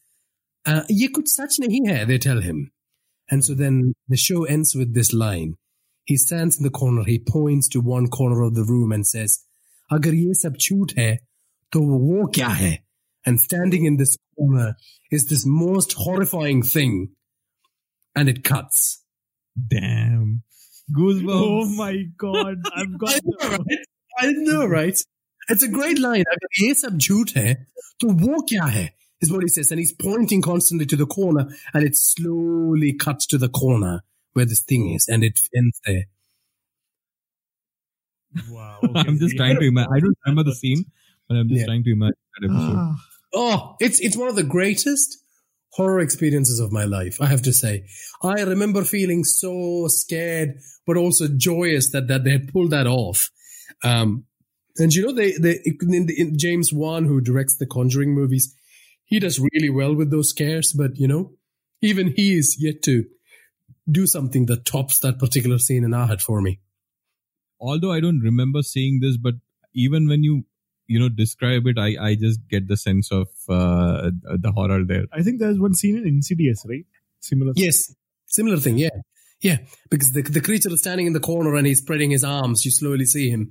But that's an interesting point you raise. I have seen that show. I loved it. I have told this story to so many people, and it's worked way better than the actual scene, I think. Yeah, that's what I'm saying, right? Let's say if I was watching the scene and my reaction, and when you're just narrating this, and the narration lasted maybe 2 minutes or 1 minute, it still had the same impact. Exactly. It's perfect campfire story. Yes. Yeah, perfect. Yeah, and these campfire horror stories work, I tell you. The auditory nature of horror stories is very interesting. I know I use SFX in the stories, but I limit it. I limit it to 5 sounds a show on purpose because I don't want to overdo it either. Because what I want the theater of the mind to operate.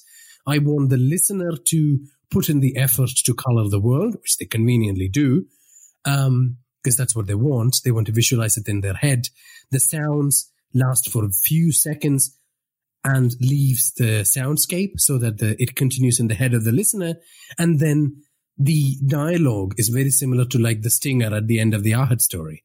I mean, what a great dialogue. I still remember to this day, like the way he's sitting in the corner, he's listening to all these people telling him, everything's okay, we did the prank, and he's still pointing to the corner going, agar ye sab jhoot hai, to wo kya hai?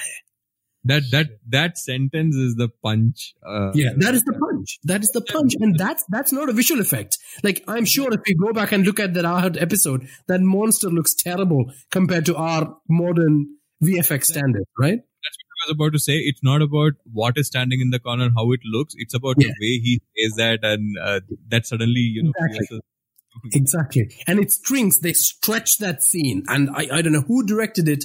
Kudos to you, sir, because that's the fundamental horror technique that you need to employ to get a surreal scare out of something, which is to stretch something like a string till it breaks, but not to break it, and then deliver the dialogue, which is what happens there.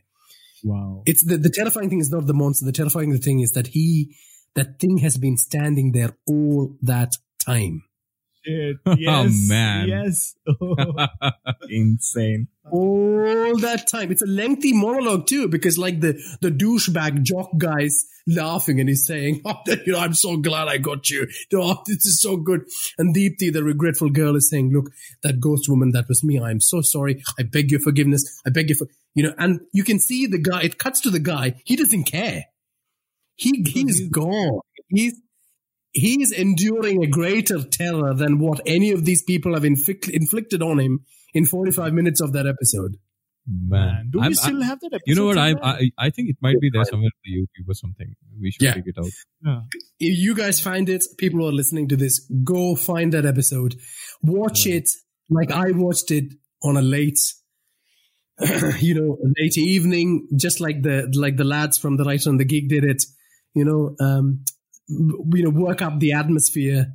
Make sure you don't pee. Make sure you hold your pee till the last minute. And I swear you are not going to go to the bathroom after that scene. You will not. And if you can find it, please link it to us. Yeah, this is the thing with mine. I will.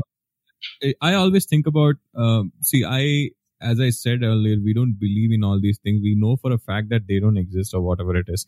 But the moment you watch something like this, you have this inherent terror coming out inside you that you look at a door which is half closed and you start wondering what is outside. You start questioning everything. Right? I have had issues going to restroom thing, even though we just, mentioned it just like a funny way, but it happens. It happens. When I watch something like this, I'm really terrified to go out knowing that there are my people just in the other rooms and, I'm very familiar with my house is. And I know for a fact what happens when I'm still scared. And this is one of the reasons, I usually don't prefer watching horror movies alone, because I remember very distinctly once I tried doing it. We were in Kerala, nobody was at home. I thought it would be a really good idea to watch Omen, the first part. Yeah. Rewatch. Yeah, it was rewatch. I know the story and all that. So what I did, I just started, it was a DVD and it was a collection of all the 4 Omen movies. I think the 4th one was a crap. So I just put the DVD in, and when they show the menu, there is this weird, horrifying music that plays. Yeah. I just heard the music, I shut it down immediately. And that is the effect that sound had on me. Yeah. I mean, we could do an entire episode on how SFX is crucial to creating horror atmosphere and the sound. Like, when I watch horror, I watch it with one finger in one of my ears because of the sound. Because I'm not worried about the visual on screen. I hate the jump scare sound. I hate it. Even I hate that. I hate the sudden kind of... For example, there was this game, The Mummy. Yeah. Which had like those creatures, breaking They jump out of the walls. Yeah. I never used to play it just because of that. Yeah. Have you ever played Dead Space? No. Dead Space, if you get a chance to play it on PlayStation or Xbox, please play it. If you want a great horror experience, that game is stupendous. Imagine the Exorcist experience you had only extrapolated over 8 to 9 hours. It's incredible. Like, Wow. and it's a different kind of horror. It's body horror. It's horror in space, but it's incredible. And again, the success of that game was actually the use of sound effects. It won a lot of awards for its use of sound effects. But I just want to quickly now talk a bit about the fact that, we are so joyous talking about Ahad and some of these movies, but we are living in the prestige horror era. Great horror movies are happening. Great directors, great actors want to take part, to be part of great horror franchises. And, in the next few years, we've already had some amazing ones like Hereditary, which I love, which I talk about nonstop. I talked about this on the podcast with Naga, and, I recommend that you watch it and your audience watch it too. But we are in the prestige horror era. Horror is being used to discuss issues of race, politics, feminism, and also, terrorism, but also staying in that space where we understand human beings are truly horrifying and that we are almost returning back to that supernatural element. And with all these sort of techniques we are talking about, we're only going to see very effective use of them to create great horror movies. So I'm just absolutely excited for what's coming up. And in that sense, it'd be great to see India embrace the trend and produce some great horror movies. And obviously, genre writers like me can be a part of it. I'm already trying to reach out to some studios to try and make some prestige horror projects. I'm doing some outlines for some studios in that space. But also, storytelling in the podcasting space is a good way to do it. One thing that was very refreshing for me was the movie Tumbad. Have you seen that? I have no. I think the last My God, Tumbad, you absolutely have to watch Tumbad. Tumbad is not just the greatest horror movie made in India. It's also one of the greatest horror movies ever made, full stop. Oh. Okay. I give it my glowing recommendation. And a lot of people who really love movies, love horror movies, or just love movies, full stop, rate Tumbad absolutely amazingly. So I think his name is Sohail Shah. Sohail Shah is the actor. This is Hindi movie? So it's a Hindi movie, yeah. So it's spelled Tumbad. Oh, got it. I was just Googling it. Yeah, it is incredible. It has a soundscape like nothing that we've encountered in Indian cinema before. It's got a richly textured horror story, nothing like we've encountered in Indian cinema or world cinema for that matter. And it's got a very different 3-act narrative structure that really engrosses you in the story and in the characters. It took them years and years to make that movie. They took so long to write the script, to produce it, for simple reasons like they were waiting for the perfect shot of the darkened sky on a certain scene, or they were waiting for a particular location to open up, and just the production design and the music that's gone behind it. My God, I strongly recommend both of you, settle down. In fact, everyone who's listening to this, please organize a Tumbad watching party. Bring your friends together who love good storytelling, good horror. Organize some beers, sit and watch it. You will love it. Awesome. I'm sure that we're going to do this. Yeah. What about tonight? Oh, maybe not. Oh, yeah. One of the things that I was... Why not? As we were talking, right? I have always tried to stay away from this horror genre wherever I could, I could. But after this conversation, I think I have come to appreciate a good storytelling and all those kind of things. So it looks like I would be watching more horror movies in the coming days. Yeah. Same here. After having this conversation, a little bit of respect, for what they're doing, the effort they're putting into all these things. And I'm pretty sure I'm going to watch horror movies, and probably put myself into it a little more. Yeah, absolutely. That's a good way to enjoy it. Like I enjoy all movies like that because, but I suppose like sometimes you have to be introduced to a genre by someone so you can really appreciate its nuances. And perhaps that's what's happened here. Sometimes, it could be that there aren't many good movies to engage with, but now definitely is the moment to engage with horror, with all these amazing prestige horror projects coming on board, and and podcasts like mine. where I try to bring the movie structure into the storytelling. And I don't want to be the person who is complaining that we are not getting great horror projects from India. I want to be the person who provides great horror stories for Indians to cherish. And we've got such a richly textured mythology, and we live in a country where we are faced with, in India, we have existential terrors facing up every day, be it through some of the news items we consume or the things that we see when we step out of our house. So I'm hoping that Fear FM on Indian Noir and other future projects that I'll do in horror will reflect that and will become great examples of great Indian horror movies or stories or audio tales. I think Absolutely. Yeah, absolutely. Like, there is a lot of potential, and pretty sure we'll see you there soon.